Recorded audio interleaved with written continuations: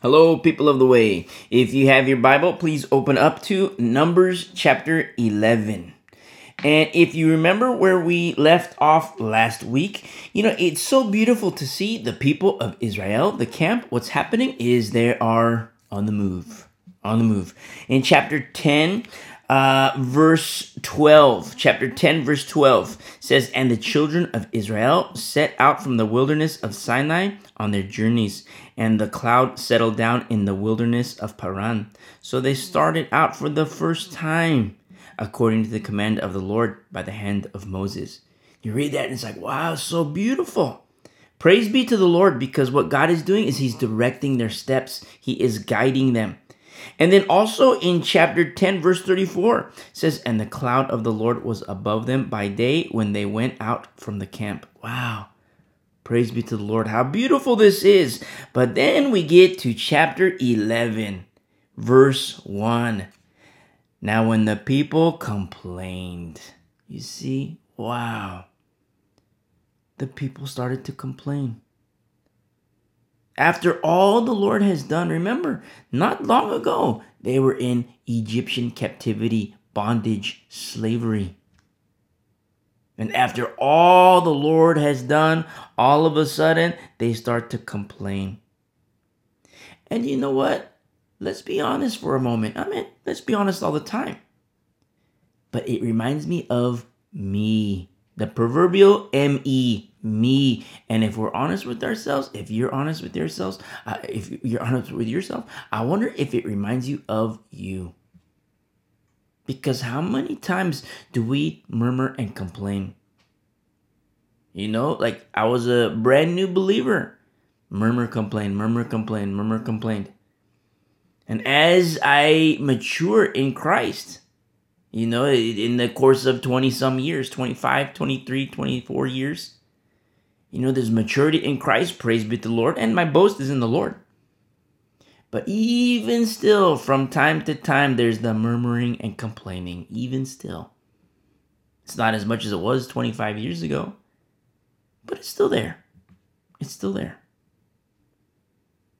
And it just blows me away so much, because we see so many things in the camp of Israel, but we see the personification of certain aspects in our own lives. Complaining, murmuring and complaining.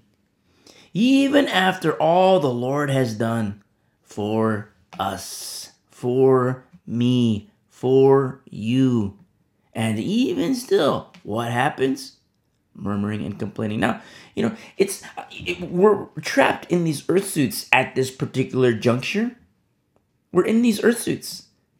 It's just part of our battles that we have in the flesh. Part of the things that we have to deal with in the flesh. I hate it. I don't like this aspect of the flesh. But then at the same time, it helps me rejoice in comfort of the Lord. And I wonder if it's the same for you as well. To rejoice in the comfort of the Lord, understanding that yes, we're in these earth suits. But then at the same time, how the Lord wants to grow us and stretch us and get us to the point where we realize that yes, indeed, His way is better than ours. His way. Let's turn really quick to Philippians chapter 2.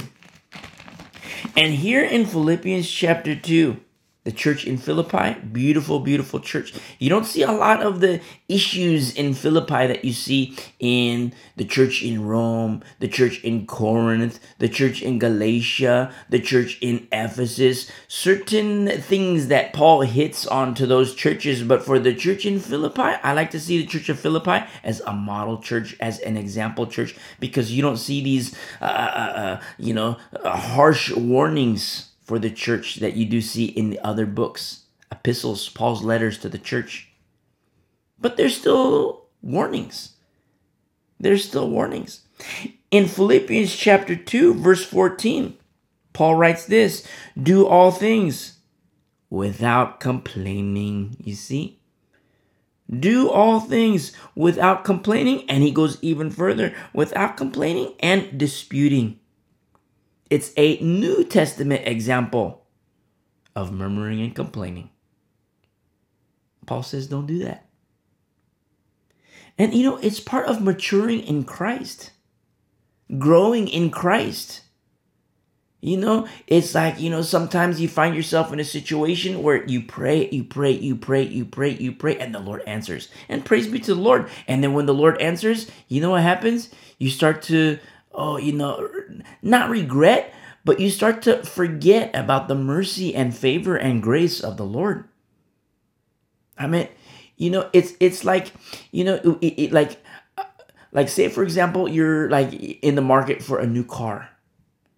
And it's like, wow, I want this new car. I want the latest gadgets. I like this, the latest tech. I want this, that, bada bing, bada boom. And then all of a sudden you're praying like, Lord, what do I do? What do I do? And then all of a sudden you get it. Could be used, could be brand new. Doesn't matter. You get it. And like, wow, praise be to the Lord. It's brand new. You love it. And then like five months later, there's new technology. Another car company rolls out with new technology, and you start to be like, oh man, I don't like this. Or, your friend gives you a ride, and you see his car.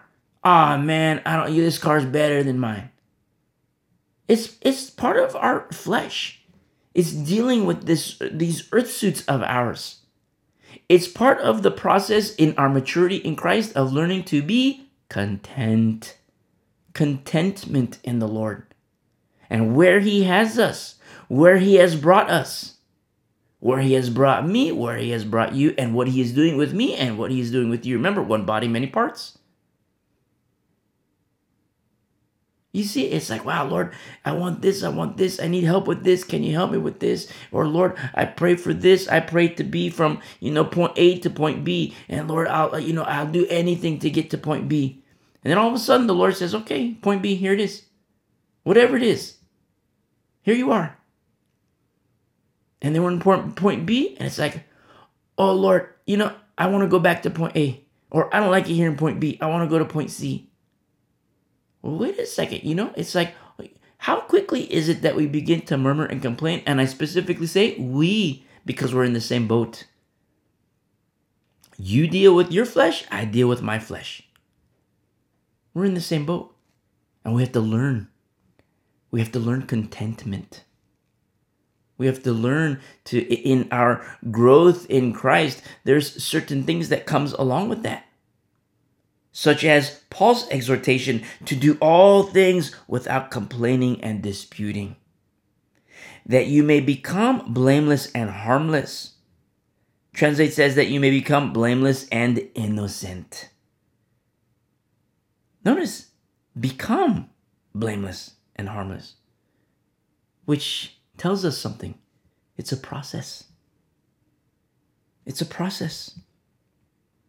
It's part of the transformation that we have in Christ. We become a new believer. You reckon the old man dead? You reckon the old woman dead? You're a new creation in Christ. You're being renewed. Restoration of mind, restoration of spirit. The Lord is, Jesus Christ, the chief cornerstone, the Holy Spirit building brick by brick by brick by brick by brick in His temple, because you've given it over to Him. You've presented your body a living sacrifice. It's His.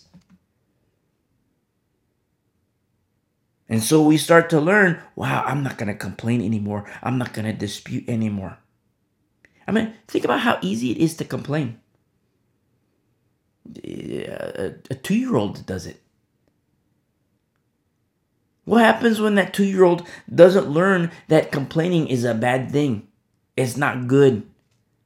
Then you get a 10-year-old complainer. And then what happens when that 10-year-old still hasn't learned that complaining isn't a good thing? Then you get a 20-year-old that complains. And you continue down the line, a 30-year-old that complains, a 40-year-old that complains. Nothing but murmuring and complaining. And still a believer, still believes in Jesus Christ, but likes to murmur and complain. Never comes to a place of contentment. And Paul says not just complaining, but also disputing. You know how easy it is to get into disputes? You have beef with another person.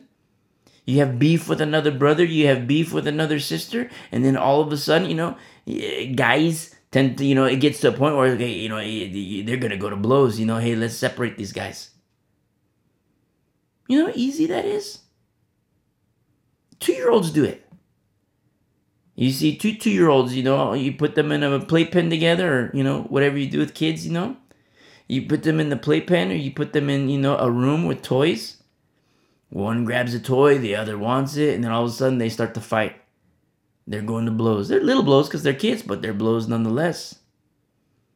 And if those kids don't learn that, hey, that form of disputing, it's not a good thing, then you're going to have 5-year-old disputers, then 10-year-old disputers, 15-year-old disputers, 20-year-old disputers, 30-year-old disputers. Childish,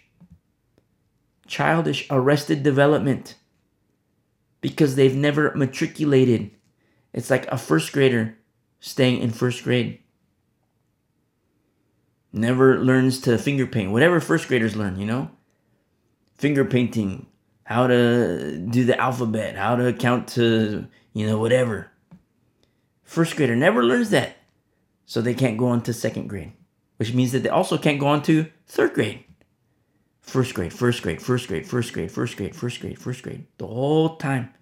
You know what that's a picture of? Milk drinkers. Don't forget, milk is beautiful. Milk is a wonderful diet, but it's for babies.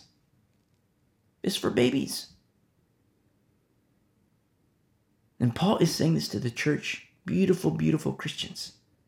Hey guys, do all things without murmuring and complaining, that you may become. Remember, it's a process. That you may become blameless and harmless or innocent, children of God without fault, in the midst of a crooked and perverse generation, among whom you shine. Very interesting, because today we're living in a world which is certainly crooked and perverse. And you know what breaks my heart? Some Christians, brothers and sisters, some of them don't shine among the perverse. Some among us do not shine among the perverse. You know why? Because of their own perversity. And I say that with all due respect to the Lord, because it's His church. We belong to Him. I say it with all due respect to Him. But look at the fruit. Look at the fruit. There's a huge danger behind lukewarm living. You have one foot in the world and one foot in the church. You can't do that. You can, it can be done, but it's not good. Because Jesus Christ says, I wish you were hot or cold, because, since you are lukewarm, I will vomit you out. I wish you were hot or cold. But since you're lukewarm, I will vomit you out. In the body of Christ, vomit out, being expelled from the body of Christ. That's the danger of being lukewarm. This is Philippi, a crooked and perverse generation, and Paul is saying, hey, Christians, brothers, sisters, you shine among them. You shine among them as lights in the world. Children of God without fault. You're becoming blameless and harmless, becoming blameless and innocent. And you shine. But what happens when, you look inside the church? You look at the world, you look at the church, and you see absolutely no difference. You look at the world, you go to work, or say, you're, a factory worker. And you're there in the the locker room, say you have to put on scrubs or whatever, you have to put on like a work clothes, overall coveralls, whatever, and you have a little locker room. So you go into work in your civilian attire, and then you go to the locker room, you change, put on your over coveralls, whatever, and you have like a bunch of guys in there. I'm a guy, so I only speak from the guy's perspective, but the same applies to girls too, or females, women. You go into you're female, you go into the female's room, and, you do whatever the females talk about. But they're not Christians. It's, a worldly environment. Work, it's work. You still shine, The ladies talk about this, the guys talk about this. It's like, oh, I did this last night. Oh, yeah, I went to the club last night. Yeah, I did this night. Oh, yeah, I got drunk last night. I did all these things. And you shine because you're a Christian. Maybe you used to do that, when you were carnal. But because you're a believer, you don't do that anymore. And you shine. But then what happens? Say, you're done, you're done with work, whatever. And then it's like Wednesday night and you go to church service. And you go to church service.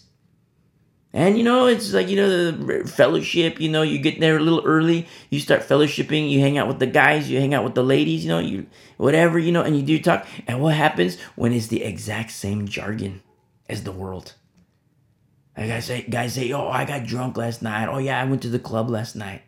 The ladies say, oh yeah, I went drunk last night. It was ladies' night last night at the club. So yeah, I did this. Talking about all kinds of perversions. And it breaks my heart to say that, but we're living in a day and age where you look at the world and you look at the church and you see no difference. Where is the light? Our Lord himself even warns about salt when it loses its flavor. It's not a good thing. He tells us about it. He teaches us about it. When salt has lost its flavor, then it's good for nothing than to be trampled underfoot by men. What do we see in our culture today? Being trampled underfoot by men. What has happened to the church? What has happened to the Christian? What has happened? These are all indicators which point to the signs of the times.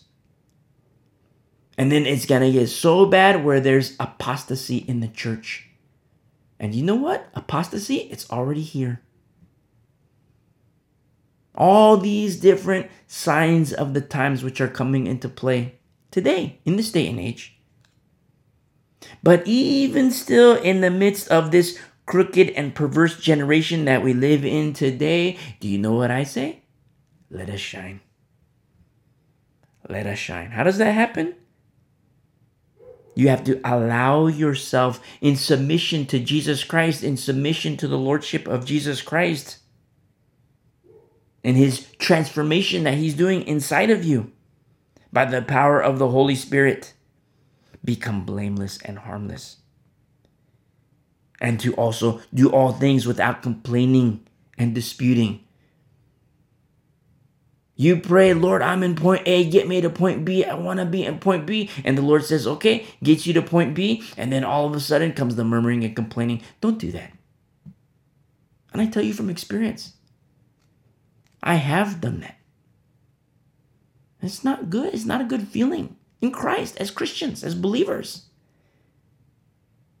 It's not good. And I also say that in a position where it's like, you know what? We're in the same boat. Let us be a people that learns and adheres to these beautiful, wonderful teaching of not complaining and disputing. And let us shine as lights in the world, as Paul says. Very interesting, because what is written here in verse 16? Holding fast the word of life, so that I may rejoice in the day of Christ. I love this so much. So that I may rejoice. You read that and you're like, wait a second. What about us? The church in Philippi, doesn't he want them to rejoice? What about us today? Doesn't he want us to rejoice? Yes, there's that aspect of it. But he says, so that I may rejoice. It says a little bit about Paul's heart. Maybe it says a lot of bit about Paul's heart. A lot about the faith that he has. And that's what I love so much about fellowship, the body of Christ. Because sometimes the faith of one can buttress that of another. Sometimes your faith in Christ can buttress the faith of another. Sometimes your obedience to Christ can help and buttress another's obedience to Christ. I'll give you an example. Say you have a dad. Say you have a dad who is raising you. Say you're a kid, you have a dad who's raising you. Hey son, he looks out the window and sees all the kids being kind of crazy, getting into brawls, getting into fights. The dad says, hey son, come here. The little kid, goes to the dad. Hey son, you know what? You see these kids doing this? I don't want you to do that. Don't do that, my son, because it's not pleasing to the Lord. I don't want you to do that. You know what? Let's please the Lord. I'm going to be here in the house. I'm going to be praying for you. But I want you to know that I'm praying for you, and I want you to please the Lord. And son, I'm so proud of you. Because I see you doing these, I see these kids, they're doing all these crazy things, and I see you, and you're not partaking. And you know what, son? Keep it up. You're a daughter. Oh, baby girl, come here. These other girls, they're crazy town. They're doing all kinds of things. I look at the window and I see you're not partaking in that. And I'm so proud of you, baby girl. I'm so proud of you, baby girl. And I'm here and I'm praying for you, baby girl. Let's please the Lord. And so say you're the son. Say you're the daughter. And it's like, wow, you know what? I'm doing this for the Lord. Yes. But at the same time, it's like, wow, you know what? I want my dad to rejoice.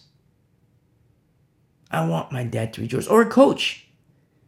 Say, for example, there's a coach, training you, in whatever, wrestling, football, soccer, tennis, golf, whatever.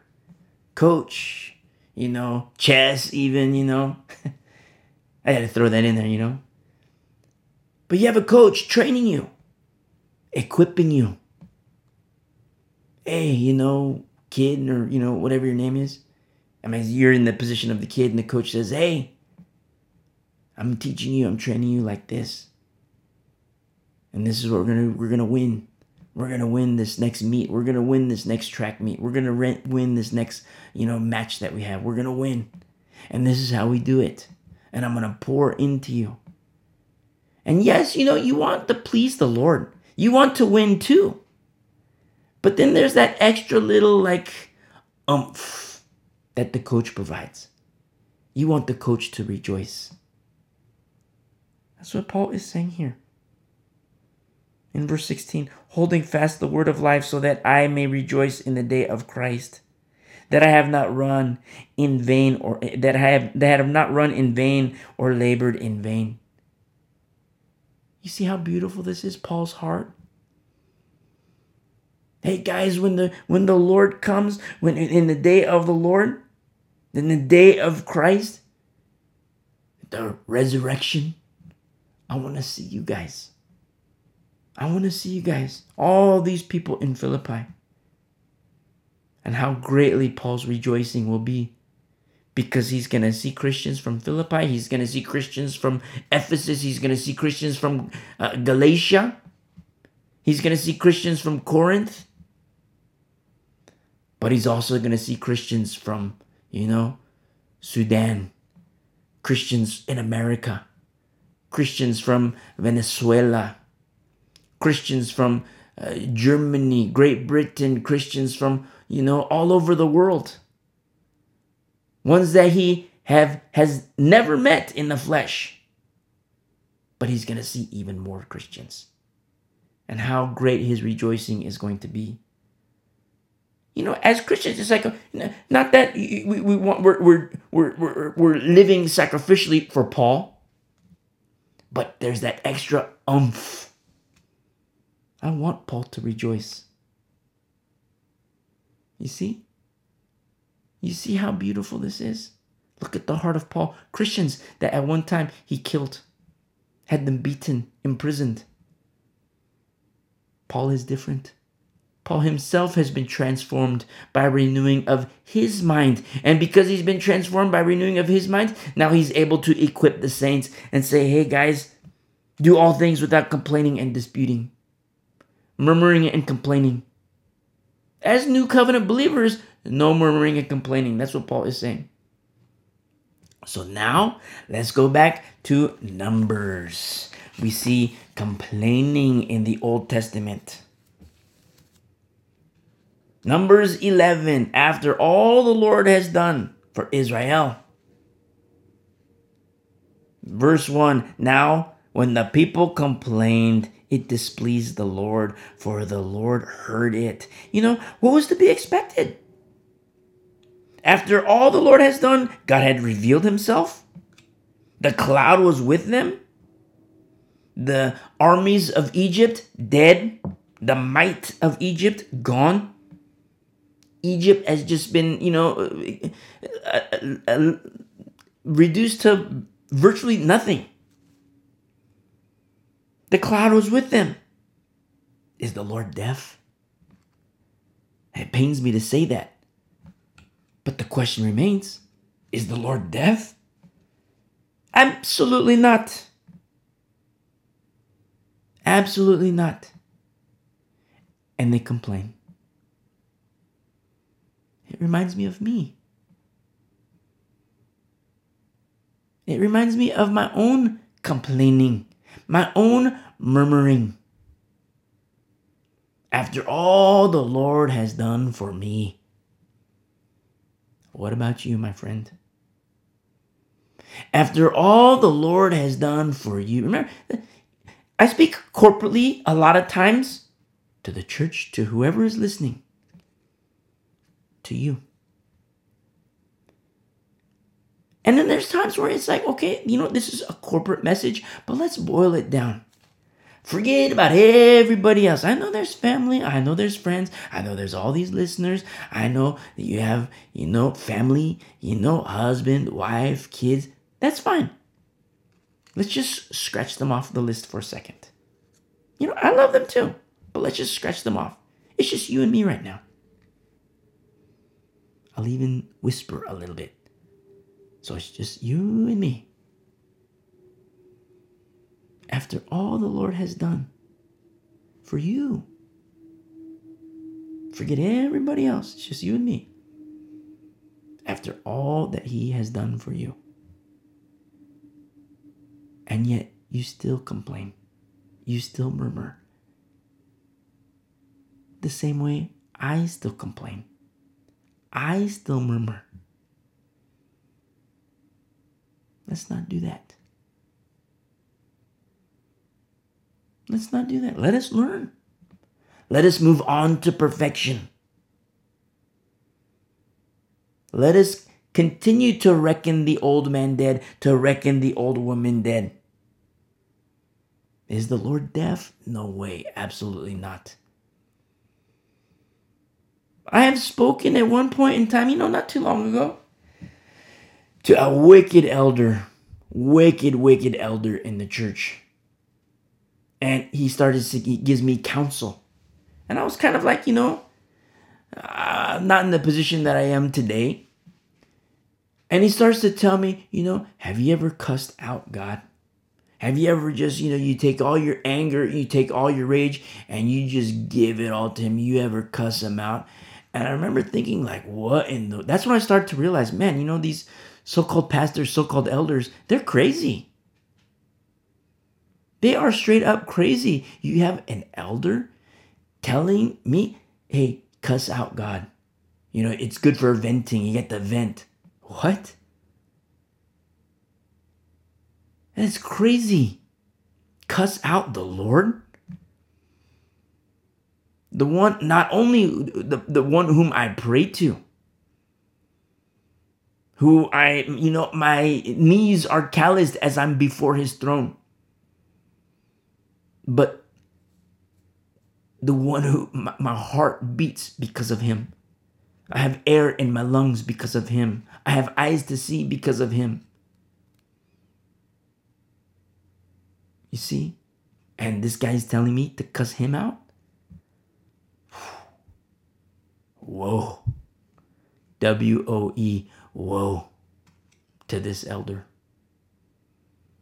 Disgusting. That's when I started to realize, wait a second, these people in positions of authority, they're straight up crazy. Straight up crazy. Not all of them, but a lot of them. Hirelings. Don't forget that elders can turn into wolves. Remember our study in Acts 20? Elders turning into wolves. Another sign of the last days. The Lord heard this complaining that happened among the people. After all the Lord has done, they start to complain, and the Lord heard it. He says here in verse 1, and his anger was aroused, so the fire of the Lord burned among them and consumed some in the outskirts of the camp. Very interesting what we see here. The outskirts. Not the inner nucleus, so to speak. What's happening in the outskirts? Why do you have some people in the camp? Why do you have some people, in the movement? If they were moving, why are there some people? What's up with the outskirts? Why are they not in the inner nucleus of the people? Where the Lord says, hey, this is, remember the early chapters in Numbers, how everything was laid out, the blueprints of how everything is to be laid out. What's up? How come all these people are on the outskirts? The very edge of the border. What's up with that? The outskirts. And herein lies the danger of walking with the Lord, except at a distance. Remember our study in Matthew? Turn it to me really quick to Matthew 26, a little refresher course. Matthew 26, verse 58. Actually, verse 56. When our Lord was seized, he's about to be hung on a cross as a sheep to the slaughter. In verse 56, but all this was done that the scriptures of the prophets might be fulfilled. Then all the disciples forsook him and fled. All the disciples forsook him and fled. Verse 58, but Peter followed him at a distance. You say, wow, look, Peter's following him. Praise be to the Lord. But then you see the danger of following the Lord at a distance. Why do I say that? Because we look at verse 69. This is Peter when he's following the Lord at a distance. In verse 69, now Peter sat outside in the courtyard, and a servant girl came to him saying, you also were with Jesus of Galilee. Very interesting. You also were with Jesus of Galilee. But he denied it before them all, saying, I do not know what you are saying. Denial number 1. I don't know what you're saying. Servant girl. Verse 71, and when he had gone out to the gateway, another girl saw him. Very interesting, these perceptive females. Sometimes guys are kind of in la la land. But that's what's so beautiful about the ministry of women. Females, very observant. Just like you see here in verse 71. Another girl saw him and said to those who were there, this fellow also was with Jesus of Nazareth. But again, he denied with an oath. Before he just says, I don't know what you're saying. Now he says with an oath, I swear to you, with an oath. I swear. I do not know the man. Denial number 2. Very interesting. Because this man that Peter speaks of, he used to call this man Lord. But now he says this man. You see, Peter's changing. Why? Because verse 58, he's following Jesus. You say, wow, that's good that he's following Jesus. Except at a distance. Close the gap. If you're following Jesus and there's a gap with you and him, close that gap, my friend. I urge you, I beg you, close that gap. Let there be no light between you and Christ. That no light, you're just so pressed against him. And hold on to him. And you know what's so beautiful? He holds on to you. He says, abide in me, no period. Abide in me and I in you. Let us learn from this fall of Peter. When he followed Jesus at a distance, referring to Jesus as that man, when he used to call him Lord. This is a picture of the outskirts of the camp of the new covenant. The outskirts. Don't be on the outskirts.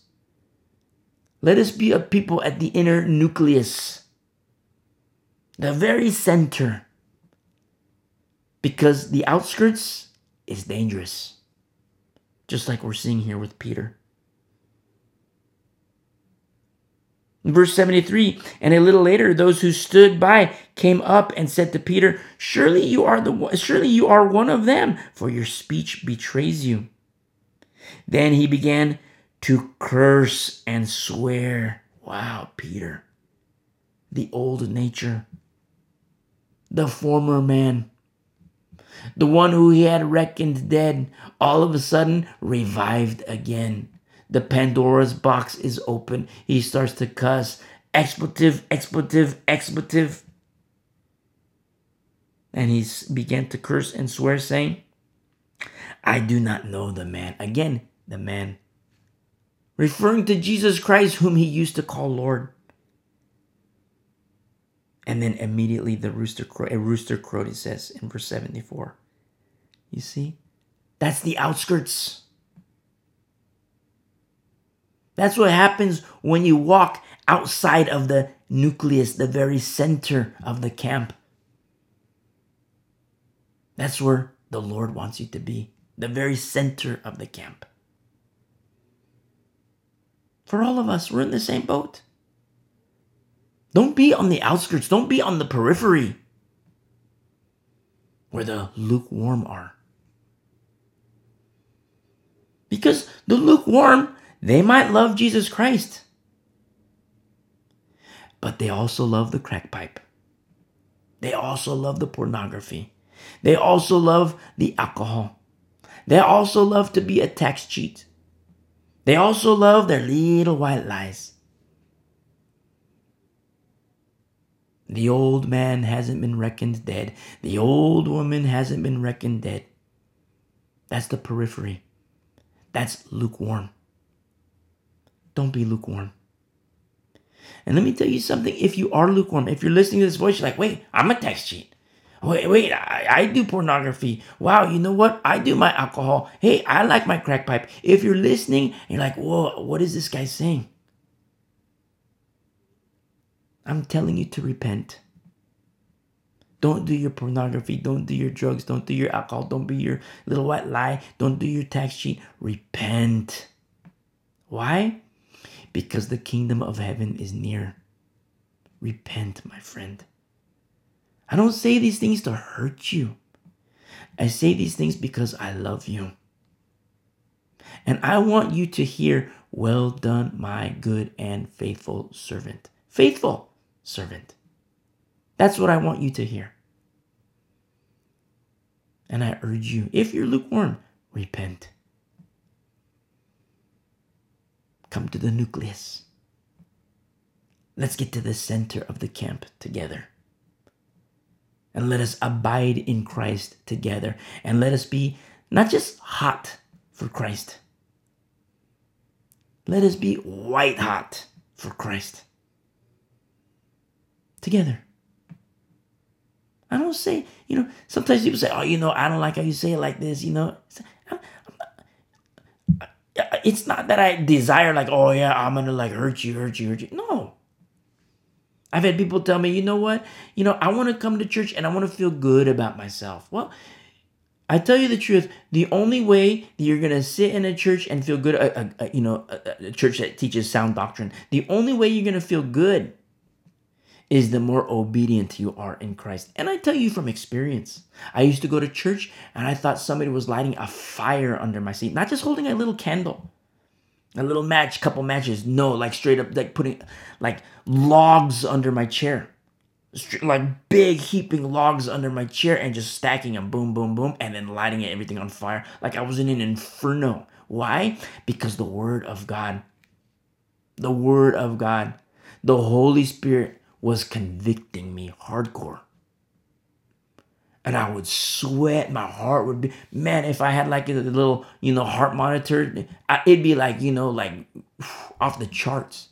Why? Because of the conviction of the Holy Spirit. Yeah, I came to church and I wanted to feel good. Except I felt like dirt. I felt like dirt. The only time I came to church and I started to feel good, it came with repentance. Repentance. Why? Because that's what the Lord desires. He wanted me to be right with Him. And it was my sin that prevented that from happening. Now, I tell you these things from experience. I'm not telling you these things like, oh, you got to do this, you got to do this, you got to do this. Well, I am saying that, but from experience. That's the path that I walked. You see? That's the danger of the periphery. Following Jesus Christ at a distance, being lukewarm. Lukewarm Christians, I don't deny their love of Jesus Christ. I know lukewarm believers. It breaks my heart, but I know lukewarm believers. Yes, they love Jesus. They love Him. It's what they also love. The sex, the drugs, the alcohol. Fill in the blank, whatever. You see? But Paul writes to the church. You read Colossians, the preeminence of Jesus Christ. He must be number one in your life. In our lives, He must be number one. Let us be a people right smack dab in the middle, in the nucleus where the white hot are. It's a different camp. It's not a camp of the old covenant. It's a different camp. You see? And we're on our way to Zion. On our way to paradise. You see? Look at Peter. He straight up, who he called Lord, he now calls the man. And then he started to curse and swear. Expletive, whatever it was. Remember, a fisherman.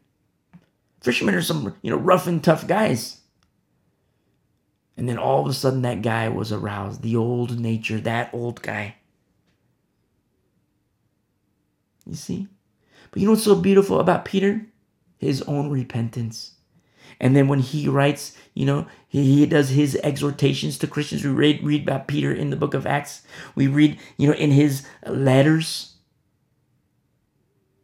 He also comes from a position of experience. Telling Christians, hey, don't do this, don't do this, don't do this, live like this, live like this. Urging Christians, the church, you and me today, because it's captured in the Holy Scripture. Look at the heart of Peter. Yes, he was following Jesus at a distance, but you know what? He closed the gap. And that's the beauty of repentance. Close the gap. So if you're a lukewarm believer and you're like, man, I hate this guy, what he's saying. How dare he say that, I love my crack when you love your crack. How dare this guy say that? Well, look at Peter. And the beauty of repentance. White hot for the Lord. Not at this juncture. In the aftermath of repentance. And his words, his heart was so aligned with the Lord. Inspired by the Holy Spirit, he penned these letters. And it's captured in Holy Scripture. So too can your heart be closely aligned with the Lordship of Jesus Christ. One heart, one mind, the mind of Christ. Unity in Christ. One with Him. Intimacy with Him. Let's go back to Numbers. Numbers 1 at the end. And so you see the fire of the Lord consumed some, except they were on the outskirts. Very interesting what is revealed here in verse 1 of Numbers 11. The danger of the peripheries. Yes, the Old Testament in accordance with the Old Covenant, but you're going to see the peripheries. You're going to see peripheries as we continue through Holy Scripture, chapter by chapter, book by book, Old Testament and New Testament, the peripheries, where the lukewarm are. We're going to see it. We're going to see it on Sunday as we open up the book of 1 Corinthians. A carnal church, the peripheries. It's dangerous. That's dangerous ground. Because of the propensity for a fall. Verse 2. Then the people cried out to Moses, and when Moses prayed to the Lord, the fire was quenched. You see, intercession. The intercession of Moses as a type of Christ. A type of Christ. Moses interceding. Just as the Lord himself, Jesus Christ, intercedes for you and intercedes for me to the Father. He sits at the right hand of the Father. In verse 3, so he called the name of the place Taberah, which is translates as burning, because the fire of the Lord had burned among them. Wow. Now the mixed multitude who were among them, very, very interesting, this mixed multitude, were Jews, maybe part Jew. Remember, there are provisions in the law to take in and embrace the sojourner.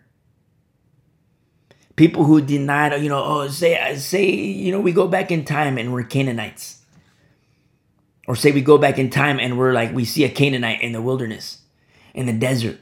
Like, hey, Canaanite, how you doing? What are you doing over here? Canaan's way over there. And the Canaanite says, I know, but you know what? I don't believe in the gods of Canaan. But I've heard what God, the God of Israel has done. I've heard about what he has done, and I have come to worship him. Wow, okay. Well, come over here. We saw Israel over here. We go to the camp. And there's provisions in the law. Hey, take the sojourner in. Welcome them in. An Old Testament example of Gentiles being grafted into the promises of God by faith. It's an Old Testament example of a new covenant truth. And then all of a sudden, you see this mixed multitude. Let's turn to Exodus chapter 12. Exodus chapter 12, really quick. In Exodus 12, what's happening is you have the actual Exodus from Egypt. People who were in bondage in Egypt, and then all of a sudden, they depart. They leave Egypt. And you're like, wow, how beautiful this is. Praise be to the Lord. And yes, it is beautiful.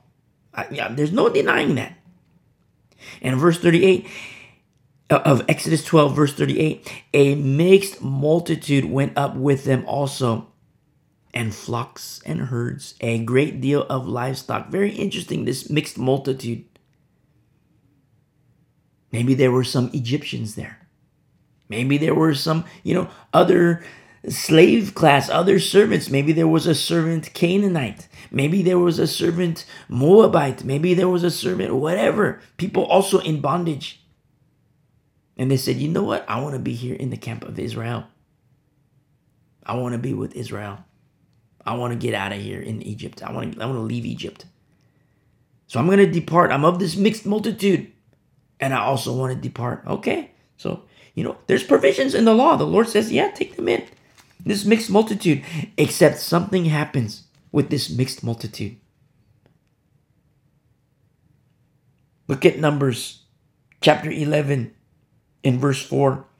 Now the mixed multitude who were among them yielded to intense craving. It says yielded translates as to lust, and they gave in. Very interesting. A mixed multitude. So you hear me talk about this, the dangers of the periphery, the dangers of the outskirts of the camp, Old Testament and New Testament, the dangers of the outskirts, the dangers of being lukewarm. And say, for example, that was you, where you were at one point lukewarm. Or say, for example, you are lukewarm, except you just repented. You hit pause and you repented.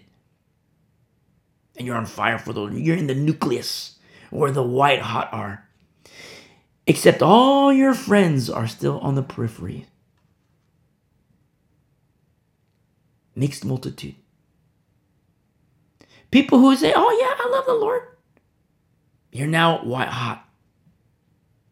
You had your homies, your homeboys, your homegirls on the peripheries. Oh yeah, you want to be white hot for Jesus? Oh yeah, that's fine. That's fine. But do you remember last week when we did crack, the finest crack from Chiapas, Mexico? The finest meth from Chiapas, Mexico. Remember last week when we did that? Yeah, I remember. Well, look, we got another batch. Come on, let's go hang out. You see? Mixed multitude. The same exact thing happens for us as New Covenant believers. We have to be wise. We have to be wise. Understand that Satan is a fisherman too. You see? That's the danger of the periphery, the danger of lukewarm. I'm talking about in the camp. The world is the world. There's dangers of the world. But I'm talking about the dangers of the peripheries where the lukewarm are. They love the Lord, but they also love their crack. They love the Lord, but they also love their alcohol. They love their pornography. They love their sexual adventures. They love to be a tax cheat. They love to do all these kinds of different things. They're little white lies. No big deal. God is a God of forgiveness. You know what? I'll go ahead and do this, repent, and I'm good to go. That's the mindset of the lukewarm. You have to be wise.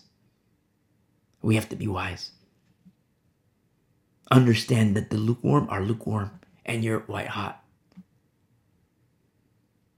And yes, be a fisherman in the camp. Tell these people, hey, get out of the peripheries. Hey, don't follow Jesus at a distance. Hey, get back over here. Let's be a people of the nucleus. But then when they start to say, hey, I got the finest crack from Chiapas, Mexico.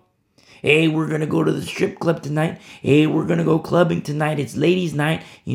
Let's dress like this and let's go clubbing. You have to be wise. You have a decision to make. Remember, you're white hot for the Lord. No thanks. I'm not going to go. You want to go to the strip club? No, come over here. Let's study the Bible. Let's listen to this sermon. Come to church with me.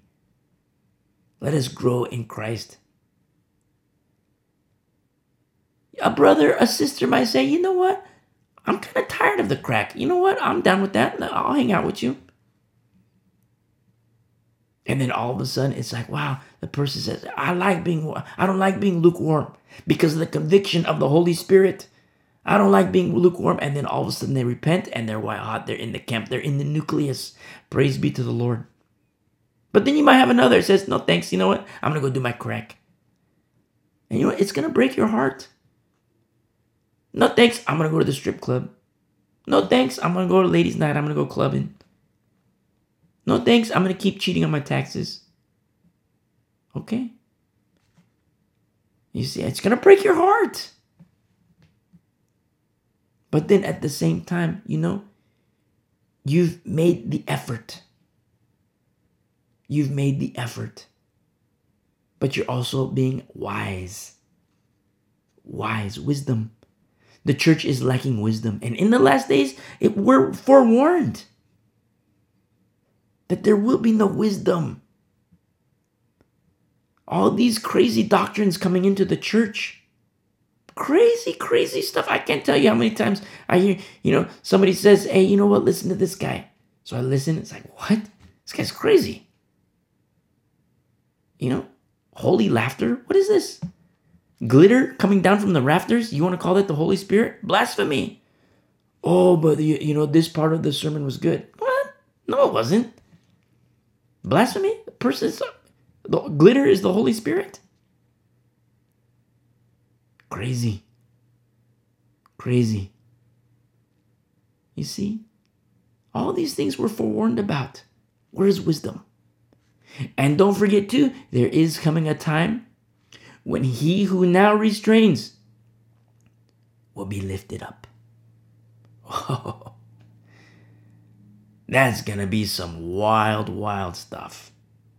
That's why you hear me say all the time, store plenty of oil. We're living in days where the Christian, each individual Christian, yes, I love, your family. Yes, I love the entirety of the body of Christ. Yes, I love them. But I'm speaking individually to you.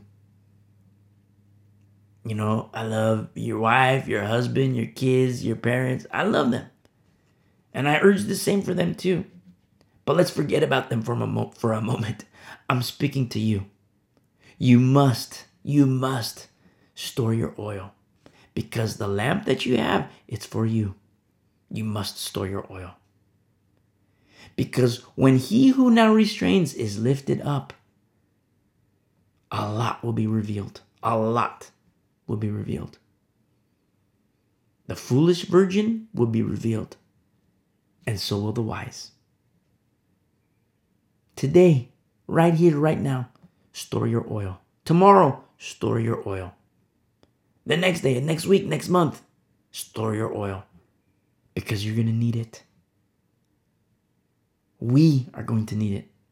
Not, not your oil for another. Be very selfish with the oil, because that's for your lamp. That's for you. I have to store my oil. You have to store your oil. Remember the foolish virgins? They said, we're out of oil. Give me some of yours. This is mine. This is mine. The foolish virgins, they had to go away. I'm going to go get more. I'm going to go get more. By the time they came back, too late. The bridegroom had come. Too late. Be very selfish with the oil. Generous with everything else. Hospitable with everything else. Generous with everything. The fruit of the Spirit for everybody. But then at the same time, be very selfish with the oil. In verse 4, look at this mixed multitude. The mixed multitude who were among them yielded to intense craving. So the children of Israel also wept again. You see? This influence, this mixed multitude who were influencers. The peripheries. Remember the danger of the peripheries? The danger of being lukewarm? The danger of those who follow at a distance? Those who are not at the inner nucleus? They say, wow, you know what? I love the Lord too. But look, I have this crack. Look, I have this magazine, this dirty magazine. Or here, look at my phone. Look at this. Check this out. Hey, look, I got an extra $2,000 on my taxes. All I had to do was say this. You can do it too. Who is going to be the influence in your life? Who are you going to allow to influence you? We're living in a day and age where people like the likes. They go to social media and they like the likes. Kids these days, they get depressed when people don't like. They make a picture on the Instagram. They do Facebook is kind of for old people now, but they do like the Instagram stuff. They do the one with the ghost. The app with the ghost.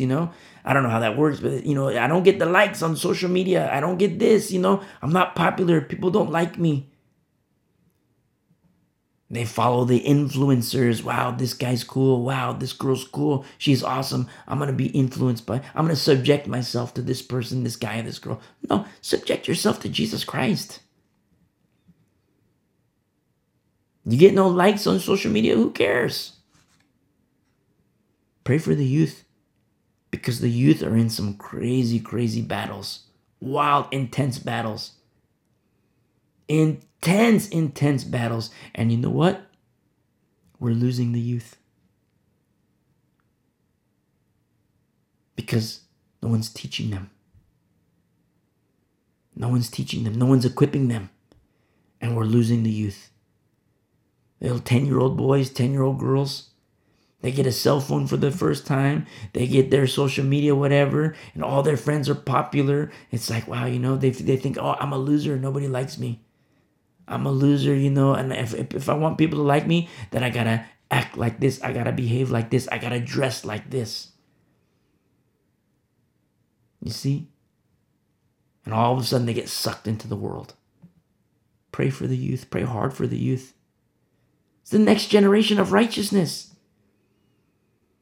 And they are ill-equipped for the battles of tomorrow. Pray for the youth. But who are the influencers? This mixed multitude, they influenced, who were among them, they yielded to the intense cravings in verse 4. And you know what happens? They were the influencers, so look what happens. So the children of Israel also wept. They also wept again, saying, who will give us meat to eat? Kills me. It kills me. They're not in Egypt anymore. God has revealed himself to them. And he doesn't like their doubt. Who will give us meat to eat? He doesn't like their doubt. You say, what do you mean he doesn't like their doubt? Well, turn with me to Psalm 78. Psalm 78.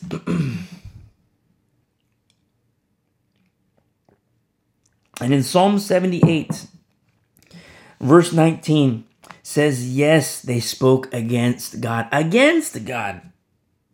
Emphasis on against God. They said, can God prepare a table in the wilderness? You see, they doubted. After all the Lord had done. The cloud. Remember, we just studied that last week. The cloud is with them. The cloud is following. The cloud is directing them, leading them, guiding their steps. Can God prepare a table in the wilderness? They started to doubt. Verse 22, because they did not believe in God and did not trust in his salvation. Very interesting what is revealed here by the psalmist. They did not believe, nor did they trust. Verse 32, in spite of this, they still sinned and did not believe. Very interesting what's happening in the heart of the people in the camp of Israel. Influenced by this mixed multitude. Influenced by those on the peripheries. Influenced by the lukewarm. In verse 34, when he slew them, then they sought him, and they returned and sought earnestly for God. Then they remembered that God was their rock and the Most High God their Redeemer. You see? Remember, the Lord disciplines those whom he loves. Hearken to our study in Hebrews. Hebrews chapter 12, the chastising. If you are without chastisement, you are illegitimate. The King James Version says, if you are without chastising, you are a bastard. That's what the King James, whoa, how could he say that? It's the King James, the Bible. It's biblical. Biblical. If you are without chastisement, you are a bastard. Whoa. I don't want to be illegitimate. I don't want to be a bastard. I want to be a child of the Most High. So you know what? Chastising. I have to expect a chastising the same way you have to expect chastising. You know why? Because the Lord disciplines those whom he loves. It's love. What parent doesn't spank their kid? I'm not talking about beating them to a bloody pulp. I'm talking about, hey, you know what? Bang. Little, love taps. Yeah, there's certain degrees. My mom used to give me love taps, and it hurt. But then as I got, I was a little kid, my mom used to give me with the little wooden ladle. Bang, and it used to hurt. But then as I started to grow older, I was like, man, this doesn't hurt anymore. She was like afraid, like she doesn't want to hurt me, And then so one day, I was like saying like, oh no, don't do this, kind of like, flailing. I kind of overdid it. Because she looked down at me. She's like, you're faking it, aren't you? And then I started to laugh. And you know what she did? She says, okay, laugh all you want. That's fine. Unbeknownst to me, she went and told my dad. My dad was no joke. No more wooden ladle with my dad. I upgraded to a black leather belt. How beautiful. I love that black leather belt. And I have it to this day. I have it. And it's a reminder of my dad's discipline that he gave me. Why? Because he loves me. How much more our Father in heaven? You see? The Lord disciplines those whom he loves. I don't want to be without chastisement because the Bible says I'm a bastard if that happens. I'm illegitimate, and I don't want that for you either. But then you start to see a picture here with the chastisement of Israel in accordance with Psalm 78, verse 34. When he slew them, then they sought him, and they returned and sought earnestly for the Lord. Then you start to understand why this chastisement. It's because the little spankings that we get from the Lord. Yes, it might hurt. Yes, it does hurt.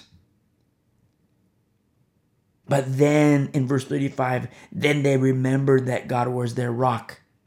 But the same thing applies to you and me. Then we remember that the Lord is our rock. You see? Then you see a picture. And not just now, but as we continue our studies through the Old Testament, you're going to see the ups and the downs of Israel. You look at Christians today in the church, you know what you see? The ups and the downs of Christians. The ups and the downs of Christians. Up and down. Cloud 9, valley, pit, up. Yeah, you see it. You see it. And people will tell you, oh yeah, I rejoiced today. Wow, it's so awesome. The next week, oh, I'm down in the dumps. I'm in the pits. The next week later, wow, you know what? Praise be to the Lord. A week later, oh, I'm down in the pits. Ups and the downs. Ups and the downs. Why? The same with Israel. The exact same with Israel. There is a huge danger in the peripheries. Huge, huge, huge danger. Don't set up camp there. I urge you, I beg you.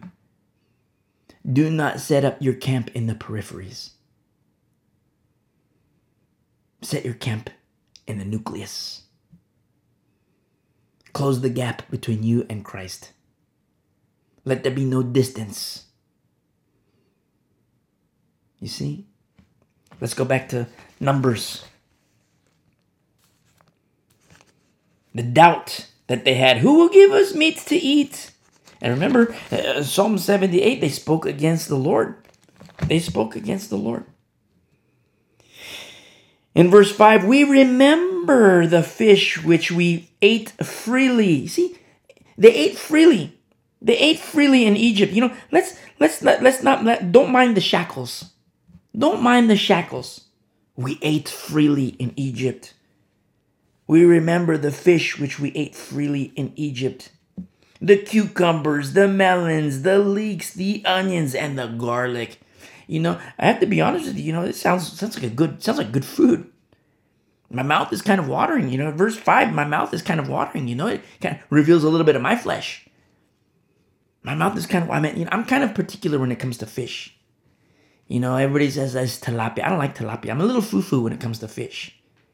I like white fish. I tend to like the white fish, like snapper, a little oily.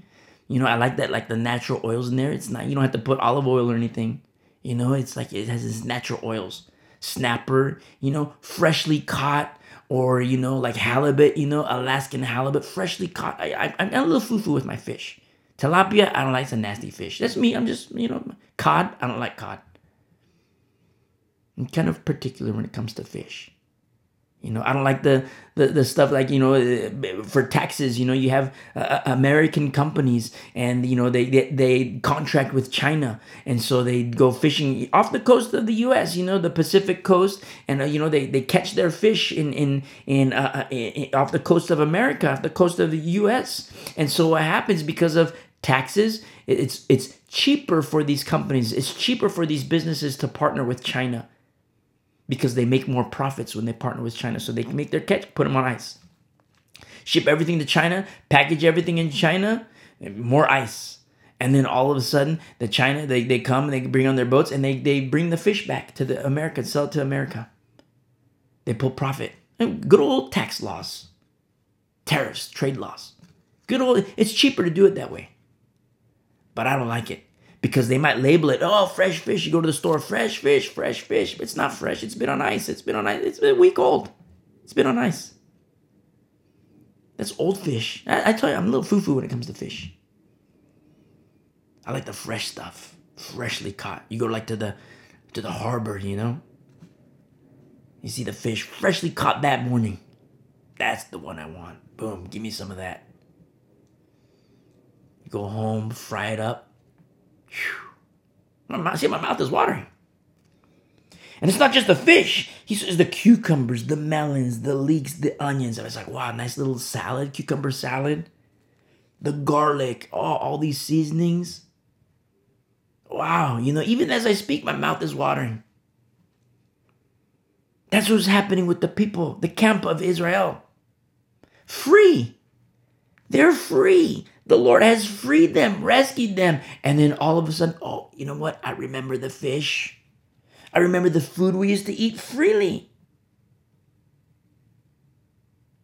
Don't forget they're in bondage. They were in bondage. They start to crave for yesterday. They start to remember and crave for yesterday when they were shackled in bondage. And that's what happens with murmuring and complaining. Oh, I used to have... You ever hear people talk about their glory days?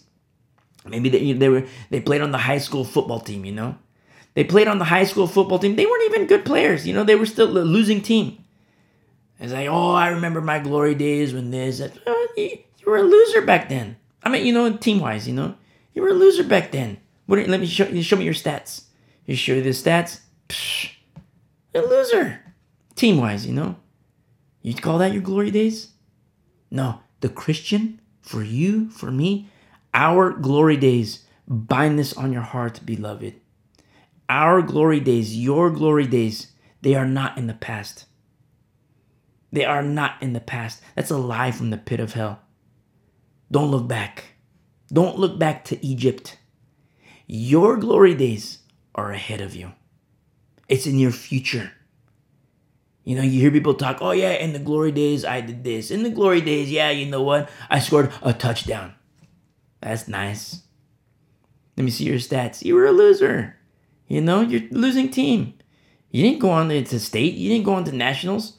Did you do that? No. Loser.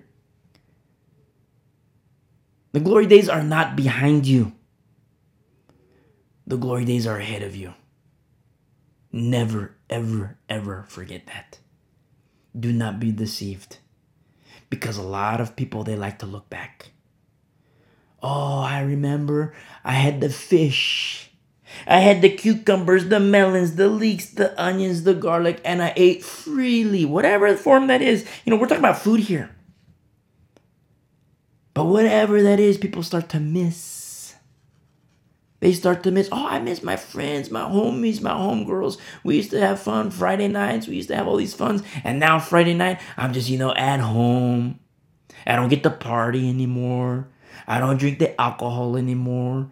I don't do the crack anymore. I don't go to the strip club anymore. I'm losing money because, I try to honor the Lord, and I'm in the poorhouse because I don't cheat on my taxes. I don't let my employer pay me under the table. And so I'm in the poorhouse, all these things. And it's like, wow, you know what? That's deception. Your glory days are not behind you. You continue to honor the Lord. You have the purpose in your heart. Honor the Lord in everything you do. Honor Him. It requires discipline. Disciple. That's where we get the word discipline, and vice versa. To be a disciple requires discipline. And so, apply discipline in your life. And I tell you this from experience. I'm not saying, hey, do this, do this, do this. Like, you're a robot. You do this, do this, do this. No, we're in the same boat. We must be a people that applies discipline to our lives and disciplining ourselves. subjecting ourselves to sound doctrine, the word of God, submitting ourselves to the lordship of Jesus Christ and the Holy Spirit, yielding to him, not yielding to the mixed multitude, as what happens here in verse 4. The mixed multitude were among them, yielded to intense craving. So the children of Israel also wept. They were influenced by this mixed multitude who yielded, and so in so doing, they also yielded to the intense craving. So you don't get to go to the strip clubs anymore. Praise be to the Lord. That's the way of death. Oh, but I had so much fun with my homies. I had so much fun doing all this. That's nice. That's still the way of death. Don't forget you were shackled. That's Egypt. That's Egypt. You want to go back to that? Oh, but the fish was so good. The cucumbers, the melons, the leaves, the onions, and the garlic. It was so good. Have you forgotten the shackles? Look, you have the scars on your wrist. Look, you have the scars on your ankles. Have you forgotten the chains?